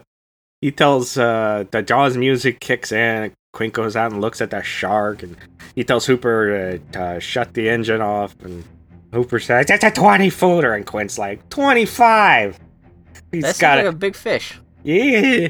Then the music comes really close to being the Indiana Jones mild action music. Yeah, it gets very haughty. It oscillates between when the shark is just kind of first coming up. It's all like, like donut, donut, donut. But there's a one big famous. It's actually one of the best shots you'll ever see of the full animatronic shark sliding almost like right beneath the orca boat. Where there's it's this really nice top down shot of the shark swimming under the boat, and the music swells, and it's all it's not trying to be scary, it's more just trying more epic. And yeah, it is more of an action cue than it is like, oh my god, we're gonna die kind of cue. It's not horror music, it's action adventure kind of, but it's still got that maritime jaunt to it, which I always really liked. But yeah, I should also point out, this is one of the few times where they consistently had the shark working. So this is pretty much the biggest part of the movie where you'll actually see the shark animatronic working. And even then, I should make a note that there were technically several shark puppets they had. They had one shark puppet that was just the right half of the shark. They had a shark puppet that was the left half of the shark. And they had a shark puppet that was just like the top half of the shark. And that's what you're seeing in this scene when it's swimming under the boat. And actually, if you really look very carefully, you can kind of see some of the underwater treads that it's moving on, it's being pulled by. But you have to really be kind of looking for them. Son of a biscuit. So then, God damn. Brody's wife calls them on the radio, but Quint tells them they ain't seen nothing yet, and they'll bring home some fish for dinner. And he runs out with his harpoon gun, and they tie it to a yellow barrel and shoot the shark, and the music gets super happy. That's what I'm saying. The music pulls the barrel underwater. He a big boy. Could you imagine this? Like I said, this is pretty much the whole last half of the movie. Could you imagine if the music in the whole last half of the movie is boom, boom, boom, boom? It would be so monotonous. So I do appreciate John Williams kind of keeping it up and happy, and not quite happy, but it is. There's some variety of the music here. It's not just the one thing over and over again. So he vanishes as the sun starts to set. Brody asks what they do now, and Quint says they wait till he shows up again. And then Brody starts to talk, but the scene fades out as he's in the middle of his sentence. Even the movie doesn't give a shit about Brody. He's like, fuck you, Brody. We gotta end this scene. The last shot of Quint standing at the orca's pulpit as the sunset's kicking in is one of my all-time favorite shots of the movie, because it's just Robert Shaw just silhouetted in black against this blood-red sky, but it's just so fucking good, and it's one of the few shots from this movie that I never see anyone comment on anything, but it just looks suitably fucking epic. It's great. It's literally epic, not just like GameStop epic, but you know, anyway. GameStop epic? You know what I mean? That's just like every time you want to make something sound cool on the internet or in a video game, it's like, so epic! Okay. I had pancakes today with bacon. Gotcha. They were epic! Okay. You know. So, and then it's nighttime, and they could all, well, not all, they're just Brody Quint and Hooper are comparing battle scars where they got bitten by eels and sharks and cars and stuff, and if I was sitting in there, I'd be like, this scar right here, this is from the time my mom's Pomeranian bit my eyebrow. And this one over here, this is from the time I walked into a door frame while holding a pencil and the tip broke off in my knee. You and think this that's one, bad? this one's a chicken pox scar from when I itched my face when I had the chicken pox, even though everybody told me not to. I mean, Daniel, you'd already have me beat, though, because, like, my scar would be like, I got this scar on my finger from opening up a Wacky Wall Walker packet from a box of Fruit Loops in 1986 with a steak knife. This scar is right here is from a paper cut I got in 1962. Well, it's kind of funny, because, like, Brody, like, you have Hooper and Quint, like, you know, they're comparing scars, and they're all, like... Quint's all like, it's either shark related or like, he's like, I got pulled over by a big Chinese fella, celebrating my third wife's demise. And at least Hooper stuff is all like related to sharks or Mary Ellen and Moffat.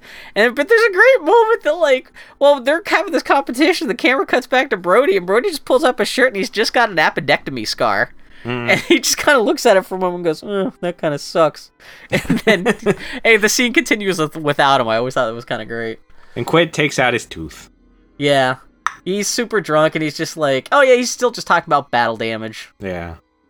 And they're all having a good time till Quint makes it too real by talking about how his boat in the WW2 got hit by 2 torpedoes. And a lot of his buddies got eaten by sharks with their their black eyes. They turn white when they start to get you. They turn into Funko Pops like a doll's eyes. When people talk about the dead, black, lifeless eyes of Funko Pops, it's always this speech I always think about, like a doll's eyes, black eyes. And this is actually based off a real thing, and supposedly most of this scene was actually written by Robert Shaw himself, because this is one of those things where they kind of came up with this scene kind of like the last second, because they just wanted to have a little more of a camaraderie ship between Quint and Hooper before both characters get fucked up in the next scene, because this is the night before the movie ends. Yeah. And so I guess Robert Shaw, he was a playwright on top of being an actor, and so he was a bit like, let me have the script for a day or two, and I'll come up with a couple things. And so supposedly he came up with most of the USS Indianapolis speech himself, which is based off a real event that actually did happen. That the carrier that dropped off the Hiroshima bomb in Tinian Delay got fucked up. Everyone got knocked into the water. In fact, Spielberg always said that if he came back to do a Jaws sequel, he would make it about Make it about the USS in Indianapolis, essentially be a prequel. Maybe not necessarily starring Quint, but he was like, that's the only other shark story I would be interested in actually putting on film. And the way that Robert Shaw tells the story, then it's already kind of redundant because it's such a great story. Then like, just gilding the lily. Steven Spielberg also said, they made 3 other Jaws movies, and I consider those perfection, so why would I bother trying to make another one? You know, he needs to make a Jaws sequel where his son is played by... Oh, God, some kind of fucked up, stupid, fucking teeny bopper kid that no one's going to care about in 2 years. Fucking Indiana Jones. Was it 4? How many Indiana Jones movies have they made? Yeah, the 4th. Oh, my God, Spielberg, you made me sad. He hasn't been hooking his trail up to the right horse there for the last couple of movies. And to be fair, that's more about Lucas than Spielberg, because Spielberg did not want to do the story in that last Indiana Jones movie. That was totally Lucas being like, I want to make a movie about Indiana Jones versus the Saucer Men. Yeah. And everyone else was like, that's a bad idea, George, but like we still want to make a movie, and I guess we'll make this fucking shit you want to do. And the next Indiana Jones movie should just have Indiana wake up from a dream and say, "Oh fuck, thank God, it was all a dream." It's just the 30-second short they show at the theater, just that only exists to wipe out the last movie from the canon. Yeah. And he's just jerking off in bed, and I don't know. So, anyway, yeah, Quint's giving this big speech about the USS Indianapolis. Lost 100 men. He found a friend in the water. Thought he was sleeping, but no, sir, he was bitten in half, bopping and dopping upside down. Yeah. And he'll never wear a life jacket again. Thanks for ruining the good time we were having talking about almost dying, jerk. It's stereotypical to say this, but this is probably the best part of the whole movie, and it's just Robert Shaw drunkenly in real life kind of making up this story about like sharks in the USS Indianapolis, and it's just it's great. And then a whale starts calling from outside, and the stagehand. Oh, that's right. They sing the song. The stagehand hits rewind and then play again, and then rewind and play again because it's the same call over and over. So they start singing, and it's I don't want to go to bed. It's a very important mission, so it's a good thing they all got drunk. Yeah, well, it's nighttime, even though Hooper did say that it's a nighttime feeder. This is one of the weird things, too, because we've neglected to mention earlier in the day when they were chasing the shark, Hooper and Quint did manage to get one yellow barrel into the shark. Yeah. And before Hooper attached the barrel to the line, he also added like a blipping shark tracker to the barrel. And it's one of those weird things, you don't really notice it too much until you're watching this movie in HD, but there's this like underwater glow effect they add to the barrel as the barrel's like swimming around the boats during this night scene, where it's obviously like this hand animated glow. Yeah. Which I don't know if that's supposed to be a glow from like the blipping thing. I think so. But it's really distracting in HD. Yeah. Also, what's really distracting too is the beginning of this night scene. There's a shooting star, and at the end of this night scene, there's a second shooting star, which is supposed to be an omen of doom. At sea is 2 falling stars, but I always like that. I thought it was implying that Jaws is an alien from another planet. It was what? The shooting stars, they're the ships coming to pick Jaws up because he's actually an alien from another planet. You broke up for a second. I just heard it was Oz's alien airplane. I thought it was a Wizard of Oz reference. Oz's alien airplane. You know what? They need a prequel called The Wizard of Jaws, and it's J-O-Z. Yeah. And the wizard is a shark, and he means well, but then he meets the mayor from Jaws, and they've both become... You know what I was thinking? Should we do Oz and the Great and Powerful someday? What Sam Raimi. Have you ever seen that? No. I was watching a bit of that on cable the other day, and I was like, this is grotesque enough. I'm kind of curious to see the rest of it. Maybe someday, yeah. I don't even know if it's old enough to be a project for us. I don't know. But anyway, outside, a barrel's swimming towards their boat, and the sharks start slamming in their boats. Knock, knock, motherfucker. They can't hear it at first because they're banging on the table, too, singing their song. But then they lose power, so they all go outside. The shark ate the light. Yeah, Quint starts shooting at the shark, and it's strange green animation. Brody pulls out a pistol, and various stars shoot across the sky, and it's a very Spielberg shot of Brody like very much in the foreground with the night sky behind him and the streaking falling star behind him, which if you've played Breath of the Wild, you know they should probably go hunt down that shooting star and collect it for crafting. Yeah. The next day, they're working on getting the boat fixed with the barrel. When the barrel pops up, and they hook a rope to it and pull it in, but Jaws is like, "Hey guys!" It pops out of the water. Hello, friends. Brody goes inside to radio an SOS, but Quint grabs one of the boat bats every boat has and smashes the radio because why?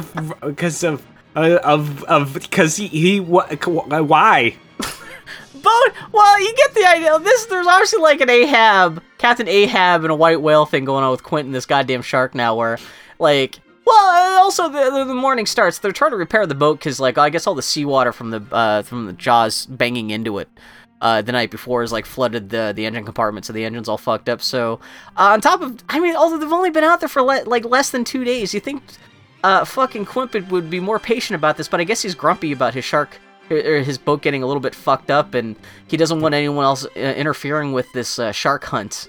And so when Brody does the wise thing and say, "Hey, we need more help." Well, then part of the thing is, too, is that Hooper and Quint are both amazed that the shark has not been able to have been slowed down by this one barrel, which is part of the reason why Brody's all like, man, fuck, it sounds like we're outgunned by this thing. We need to call in for help. And that's when he goes to call in to use the radio, and that's when Quint just shows up with a baseball bat. And I do like another filmmaker would have tried to make it seem like Quint was becoming homicidal. But he smashes up the radio, but in no way does he threaten Brody himself, which I appreciate. Well, yeah, Brody takes the bat. He gives him right the away. bat, so he's cool. He doesn't want his hunt to be fucked with. And it's actually Brody the one who snaps, like, that's great! You're fucking certified! He doesn't swear, but it's close enough. He's like, you're certifiable, Quint! And he's actually the one who keeps on smashing the radio after Quint leaves. But I do like that Quint does not suddenly become the villain, which could have been a very easy decision to make at the end of this movie, because they just humanized him enough in the scene preceding this that it would have been a waste just to make him turn him into a total psychopath just in the next scene. Even though, yeah, destroying the radio is a fucking dick move, but it's more just because it's fucking almost literally in this instance like toxic masculinity, if you want to use a political buzz term. But yeah. So Quint shoots another harpoon with the barrel into the shark, and the music is very whimsical for a Killer Shark Shake. It feels Easter egg like decorating music. It feels like some Gene Kelly shit up in here. Because it is all like it's a jig. It's like Star Trek 4: The Voyage Home nautical. Like, we're gonna do a little dance on the bridge of the ship. They start to catch up with the shark and shoot it again, and the shark's like, ow, and starts to circle the boat. So Brody shoots him with his longest, pistol. most extended chase scene in the whole film, where they're really trying to run down the shark. But Hooper's yelling at Quint, because Quint keeps on yelling at Hooper to like make the boat go faster. Hooper's like, the engines can't take it, they're half flooded. But they do actually eventually catch up with the shark. Yeah, but then the barrels pop back up to the surface, so they grab him again and they wrap the ropes up on the back of the boat. But they're not very. Managed to put a second barrel into the shark, so now they've got two. Yeah, now they can just tie the lines to the back end of the ship and haul the shark back towards land. But they're not very good at planning, because when the ropes go taut, it snaps Hooper's ass, and he's like, "No, thank you, man." That is one of the scariest scenes of the whole movie. Well, Brody doesn't make way for Hooper to get out of the way of the rope as he's tying the ropes to the cleats on the transom of the ship. And so even Quint has to be like, Brody, give him room. Yeah. And but they do manage to tie off the lines to the cleats, but the shark turns out to be more powerful than the whole goddamn boat, and starts pulling the boat further out to sea and starts flooding the whole goddamn boat with seawater. Yep, and then they say that he's eating through the lines, and now they have to unhook him because he's a jerk. Yeah, well, he's threatening to tear off the whole back of the ship. Yeah, salt water spilling into the engine, killing it. Yeah. Quint finally just brings out a big machete and cuts the line, and everything calms down. But then, well, there's a little moment where he's about to cut the lines, but suddenly the cleats give way, and Quint's just left there, just holding the machete up in air, not able to do anything, and then just in frustration. Now that the ship is royally fucked up, he just like whips the machete down in the wood. And it's actually kind of a nice shot of just the machete by itself, kind of silhouetted against the like undulating water in the background, which I thought was just kind of a nice image. But anyway, shut up, Bill. So then the barrels pop back up and start circling the boat again. And maybe this movie should have been called Yellow Barrels. Because we've seen the last of the shark on the sea until the last 5 minutes of the movie. Yeah, but not necessarily. But the barrels are heading right for the boat, but they vanish under the water. Everything's calm for a bit, but then Jaws gives the boat a little shove, and they start heading back to shore. But the shark is chasing them. Well, they're also freaked out too, because the shark does manage to submerge with both barrels tied to it, and even Hooper and Quint are like, they can't go under with two barrels, not with two, and it does it, and they're like, oh fuck. And even Quint's like, okay, Miss Brody, you should be happy about this. We're gonna go back and we're headed back towards land. And like Brody's like, thank fucking Christ. Yeah. So even Quint's got his own limitations about this shit. Hooper tells Quint not to push the boat too much, so Quint pushes the boat more. He's a real smart guy, that one. And this is the one moment where Hooper and Quint almost come to blows, because, Hooper realizes that Quint's, even though he was just I get the feeling that Quint legitimately did mean to take the boat back into closer to land, but once he had some time to think on the top of the ship, behind the steering wheel, he was all like, fuck it, I'm gonna make my last stand here. So he really kicks up the engine until it burns itself out, and Hooper almost gets into a physical fist fight with him because he realizes what Quint's doing, and then Quint almost knocks him right off the bridge, and even Hooper turns to Brody and is like, he essentially makes a motion to him and says, okay, he's about to kill the boat, so hold on, this is gonna get really bad here. They ignore the black smoke pouring out of the engine until they can't ignore it because there's too much and shit explodes. And good job, Quint. You're great at your job. I mean, it's actually, actually watching it in HD too, you can see right here, there's a couple shots where you can actually see land is within the distance. Yeah. They're only a couple miles out from that land, so, which is even more infuriating. If Quint had just held on for 5 minutes, it wouldn't have mattered. They could have just oh, Quint, you fucking idiot. I love Quint, but Jesus Christ, get your own big dick out of your mouth.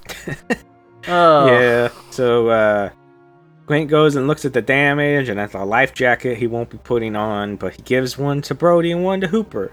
There's a nice little scene because, his little ditty song, Farewell Adieu, these fair Spanish ladies.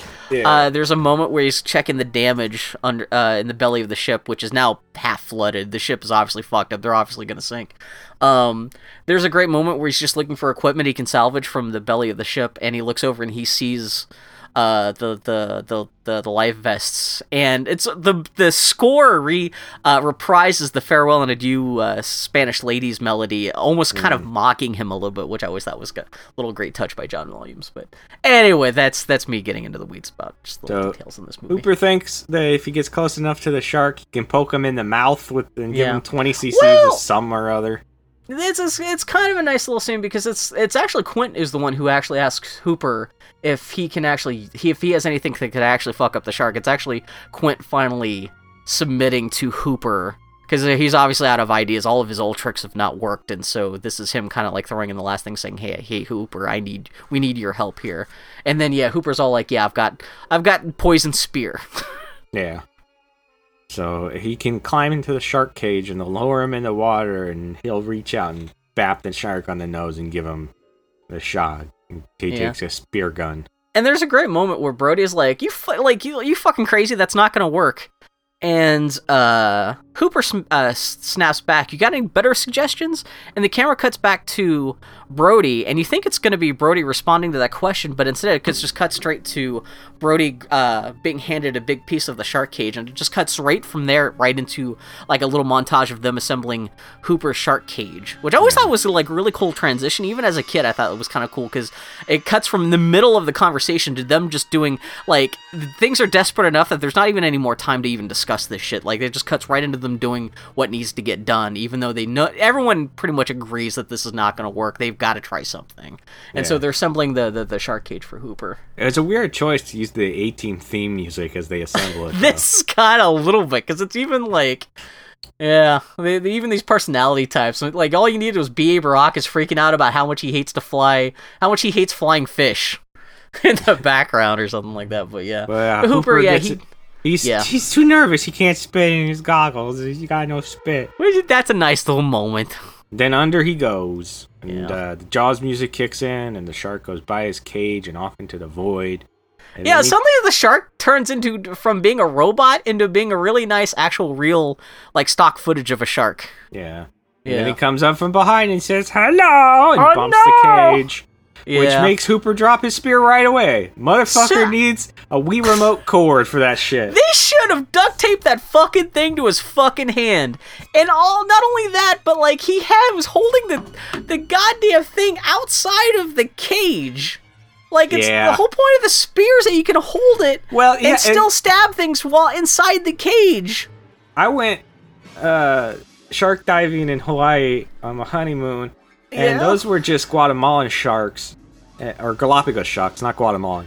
Galapagos sharks. And they were like, "Hey, don't put your hands outside of the cage, because those fuckers are dumb, and they eat crabs, but they'll bite your hands because they're fucking dumb." Motherfucker, this guy should know not to stick his hand outside the cage. Yeah, but he does. He loses the goddamn pole. The fucking shark attacks the shit out of the cage, bends the shit out of it. Yeah. Luckily, Hooper he bends it stabs just him enough a couple that, times. Yeah, but not enough. He doesn't he only has a knife. He doesn't have any poison left, so it's just him just trying to escape. The eyeball. That's not the worst idea. Stab him in the gills or something like that.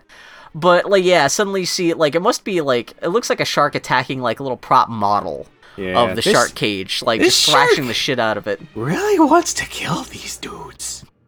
These dudes specifically, yeah. In the original book, which I read as a kid, this is the scene where Richard Dreyfuss's character, he just gets flat out fucking eaten by the shark. But in the movie, because Steven Spielberg was in love with Richard Dreyfuss enough, he was like, you're my stand-in for me. I'm not gonna kill you because I like you enough. I want to use you in more movies. I'm gonna make you live.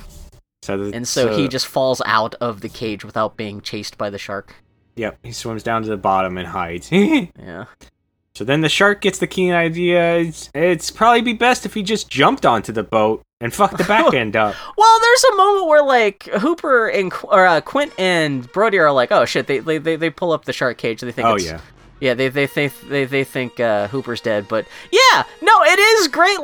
Both Hooper and Brody, after they bring up the cage, they're both walking back into the cabin, and then suddenly, just really is the shark just saying, "Hey guys, fuck y'alls," and he does a belly flop onto the back of the ship, totally destroying the whole back half of it. Brody's lucky enough that he was farther into the cabin so that when the whole ship gets teetered backwards, he doesn't immediately slide into the shark's mouth, but Quint is not so lucky. He has nothing to keep him from sliding right out of the cabin door into the shark's mouth, and Brody tries to grab onto him, and he can't hold on to him, and Quint's like, oh my god, isn't this ironic? I'm getting eaten by the fish that I said I hated so much. Yeah, he cried, I thought it would be alcoholism. I don't get my peach brandy, fuck all y'all motherfuckers. I feel like he should have at least gotten the stab in the eye or something. He just gets to spit blood everywhere. Yeah, there's a bit of an editing weirdness where suddenly he's got a machete in his hands that he's stabbing into the shark's face that he didn't have just a second earlier. But yeah, I don't know if they cut out a big scene where I don't know what's going on. Now he's dead. He gets drug in the water. Yeah, he gets. Yeah, especially that shot where he spits out all the blood out of his mouth is super gratuitous and yeah. But he gets pulled into the water. Shark takes him away, and it's all and the fucking boat is fucked. It's slowly just sinking in the water. And Brody's like, oh shit, oh shit, oh shit. Oh, you know what is? It's funny detail if you really look and pay attention. The thing that really kills Quint is trying to barely hang on to the door frame to keep from falling into the shark's mouth. But it's one of Hooper's gas canisters that rolls onto his knuckles that causes him to lose his grip. That's what he. So he's still even then lying in the fact that we got these gas canisters here from Hooper, which becomes play in the neck right here. So the boat starts to sink, and Brody's in the cabin, and the shark comes crashing through the window in the cabin. So Brody, it's got tattered Quint meat in its teeth. Yeah, Brody tosses one of the oxygen tanks into its mouth, and it swims off. And it's all the shark looks really bad here because it's all it's just thrashing its head very robotically within the smashed cabin of the ship, and then it just finally goes okay, and goes away. Yeah, the boat starts to sink more, and Jaws attacks Brody, who stabs him in the head a bunch of times before Jaws yanks the spear away and then backs up and starts charging towards the mast with what's left of Brody is what's left of Quint in its mouth, and Brody starts shooting at him with his rifle, and he's, oh, come on, smile, you son of a kerblamzo. Yeah. It shoots the tank in its mouth, and the shark explodes everywhere. It's all pink and orange and shit. Yeah. I think they said they just took a giant plastic bag and filled it with rotting sushi and calamari and red and pink and orange paints and just blew it up with dynamite. Nice. And they just did all that one big shot, and that's the big. I don't know what they did for the underwater shot, because the shark blows up, but then you get to see the remains of like this back half of it kind of sinks down into the water with all this great, just dark red blood just oozing out of it, and until it essentially just blots out the camera and everything turns black. Yeah. And there's a bit of a roar that's happening there. That's supposedly the sound of the creature from the Black Lagoon being slowed down. Huh. That is the roar of the shark dying right there at that moment. And yeah, that's it. Jaws got fucked up. Hooper comes up to the surface, swims over to Brody. He's just like, hey, what's going on? They laugh, and he says, "Quit!" And Brody says, "No," and they can't. They stop laughing.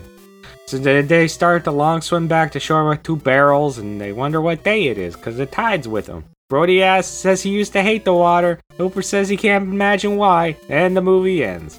Thanks for not eating the mayor, Jaws. You had one job, to eat the mayor, you fuck. Jeez.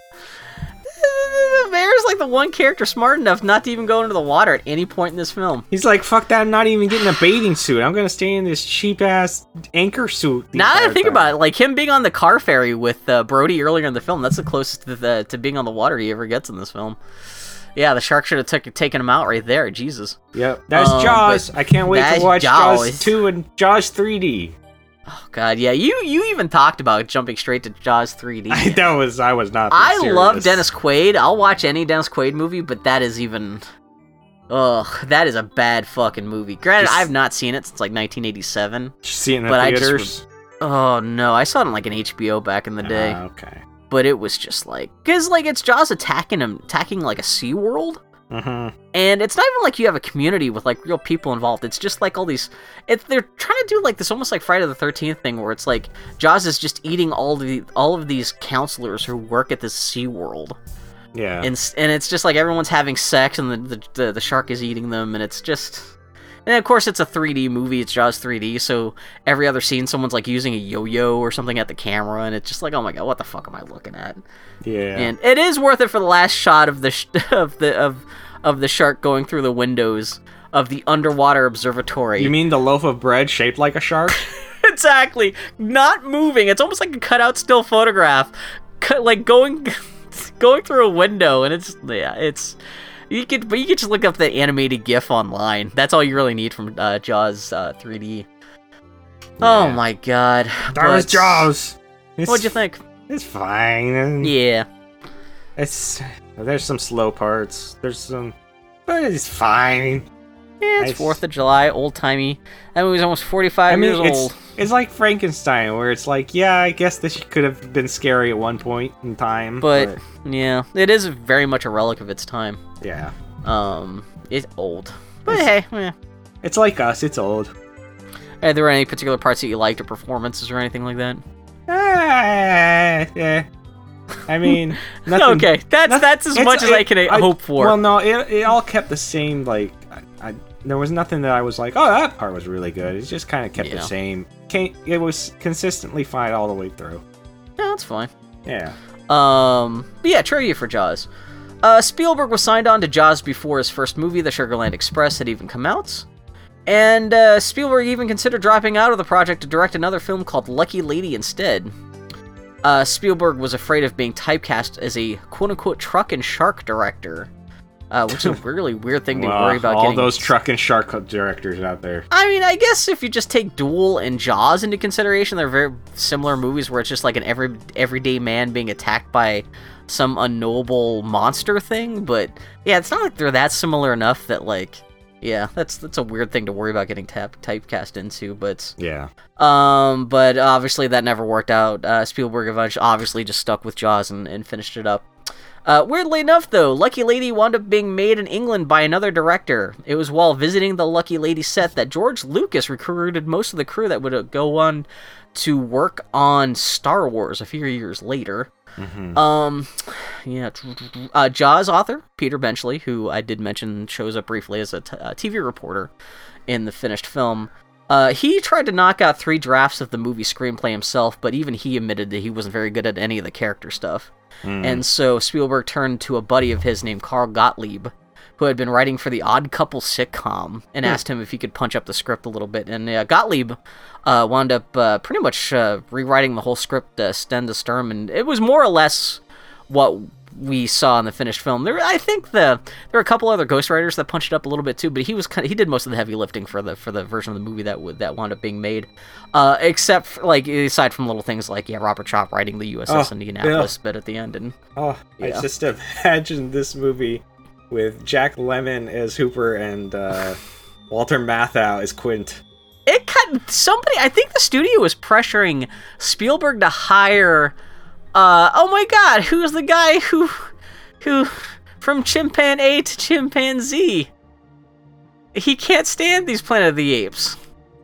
Charlton Heston. They want Charlton Heston to play Brody. I thought you were. I was like, the cartoon guy? What the fuck are you talking about? Oh my God. Also, Carl Gottlieb. Yeah, he played the newspaper guy in the movie. He's the dude in the blue suit at the City Hall scene. He was all like, "Oh, we're gonna bury Mrs. Kittner's advertisement so far. It'll be in the grocery coupons." And lastly, Brody's wife was played by Lorraine Gary, who was the wife of Universal president Sid Sheinberg. It was Sid Sheinberg, who in just a few years after Jaws was made, who would try to sue Nintendo over the name Donkey Kong, and would ask that Marty's mom in Back to the Future be named Lorraine in her honor. And yeah, because she happened to be married to the president of Universal Studios, when it came time to make Jaws 4, no one else wanted to be the star, and so the Universal president was like, "Hey, why don't we make you the star, honey?" And that's another thing this movie reminded me. You didn't have to be attractive in the 70s to be a movie star. No. You could just be a person. Yeah. You didn't have to be all glammed up. You could be a 75-year-old mom. Uh-huh. And you could be a Mo Sizlak and still get a paycheck in Hollywood. Charles Bronson's living proof of that. Oh, God. I was watching Best of the Worst with Death Wish 3 today, and I forgot Charles Bronson was 95 years old in 1987. No wonder, every time I see younger Charles Bronson in anything we do, I'm just totally amazed, because I can't believe he was ever anything but, a frail little monkey man. You got it, bucko. It's like a little capuchin monkey with a gun. Anyway, so that's I mean, there's more trivia about Jaws, just about how shocking, because it was filmed on water. It took the movie went double over budget, double over schedule, because Spielberg didn't anticipate how difficult it was to shoot on water and all this stuff. But whatever, he still got it made, and it made his career. It did so well he could do pretty much whatever he wanted for the rest of his life. Mildly successful. Yeah. Oh yeah, that's right. I think it became the biggest hit of all time. Yeah, and it wound up reshaping movie release culture. It was the first movie to really to plant a flag in summer and say, "Hey, you can." This is something I almost don't even believe, because it just seems so antithetical to how movies work these days. But supposedly everyone says that before Jaws, no one really wanted to put out movies in the summertime because everyone wanted to go to the beach. And I guess there were so few movie theaters that were consistently air conditioned enough that no one wanted to go to the movie theaters. But after Jaws, people realized that you could put out a big movie in the summer and it'll draw an audience. And of course, after that, just 2 years after this, Star Wars came out in the summertime, and that totally, between those two movies, totally reshaped, the summer blockbuster. Well, invented the summer blockbuster eventually, and changed the landscape of Hollywood forever. So that's what Jaws did.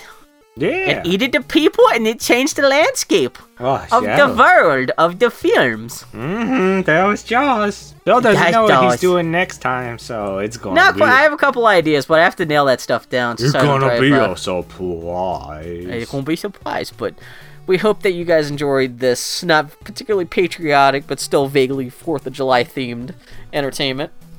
Well, I mean, the movie was... this movie was... red, white, and blue. Red for the blood, white for the shark, and blue for the water. Oh, shit. I salute you should work in marketing. He's Mudred on I Twitter. love I'm you, the Grumpy Daniel. Turtle on Twitter. Tardy Podcast on Twitter. TardyPodcast.com. Tardy Podcast on Facebook, which we still need to update every once in a while. Something eventually. You have to read. Yeah. I was thinking about that today while in the toilet. I was like, oh, yeah. Yeah, 'Cause last week we were talking about we were going to put up the bump the lamp thing on Facebook from YouTube about Roger Rabbit. And I always remember I when got I'm at sick work. in the last week, so I forgot to even post about Roger Rabbit as much as I did, just even on other venues. But, Yeah. We'll figure shit out. Anyway. We'll figure shit out. Yeah. That was Jaws. Next time it'll be something. Who the fuck? Something. It'll definitely be a thing. Yeah, it'll be a thing. You'll see. You'll all see. Yeah, I got no witty ending for this, so, I was gonna one time not run roughshod over what you had to say, and then. Nope. Okay, that's next. This is us. Maybe we'll find next time. We'll get a bigger podcast. Strug. This is us. We lashed 2 barrels to a plank of wood. Now we're swimming back home, and now it's like there's seagulls, and the credits are rolling over our own podcast because we've saved the day because we blew up a shark. Yep. And we exploded him, but good. It's so good. That's Jaws. I'll always remember the old man titties. Thanks, Hacky Sack. Bad Hat Harry and his hacky sack titties. God, the way he wipes under them. It's the most haunting. It's the best special effect in the people talk about the best special effect in Clerks 2 is Rosario Dawson dancing. This is the same thing but opposite for Jaws. Where it's his fucking pouchy. Because I'm fat and I got man tits, but at least they're kind of spread out. He's got 2 tennis balls hanging from his chest that are just I almost expect him to make cat bell sounds when he dries them off. You know, they say and he goes out of his way to dry them off. Like Spielberg was like, you know what? That needs to be a thing. Dry your titties. They say not to look Medusa in her eyes, and I feel like that's what his titties were like. You look directly in their eyes, and you're cursed forever. Oh, God, yeah. All right, until next time, keep filling your host with pop culture. We'll see you over the next time, everybody. Goodbye. Take care, guys.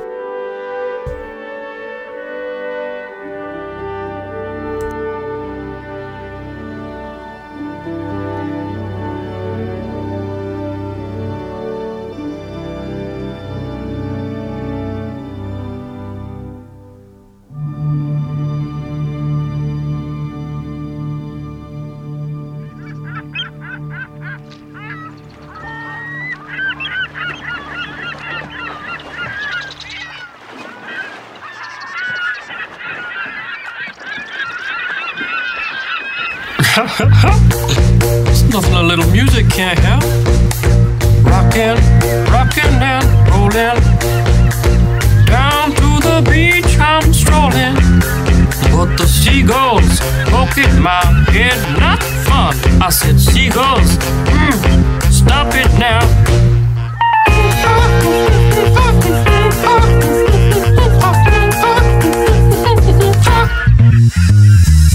Everyone told me not to stroll on that beach.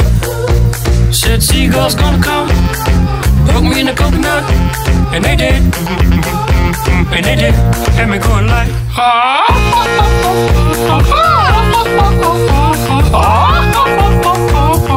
nothing I could do but yell when these birds attacked me. When I tried to run, I fell, and then these kids started laughing, and then got hit in the neck with a hacky sack. Where'd it come from? Now run, run, run, jump. I can be a backpack while you run, run, run, jump, and stop. Put me down. I love to groove and boogie. Yeah. Great. Show you some dance moves. No, I don't want you to.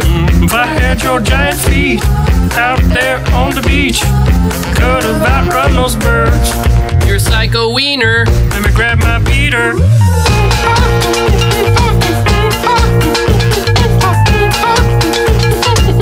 Stop it, please.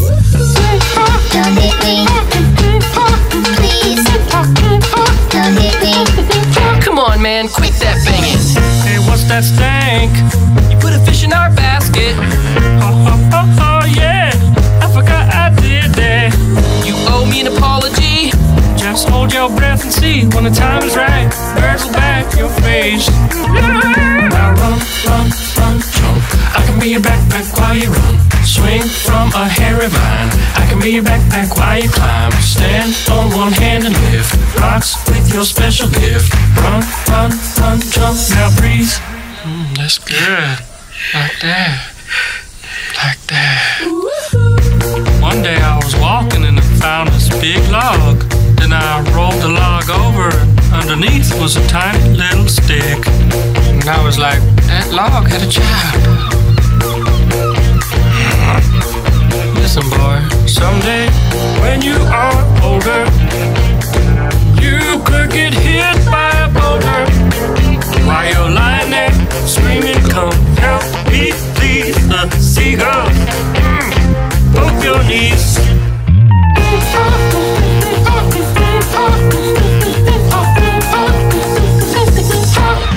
Stop it now.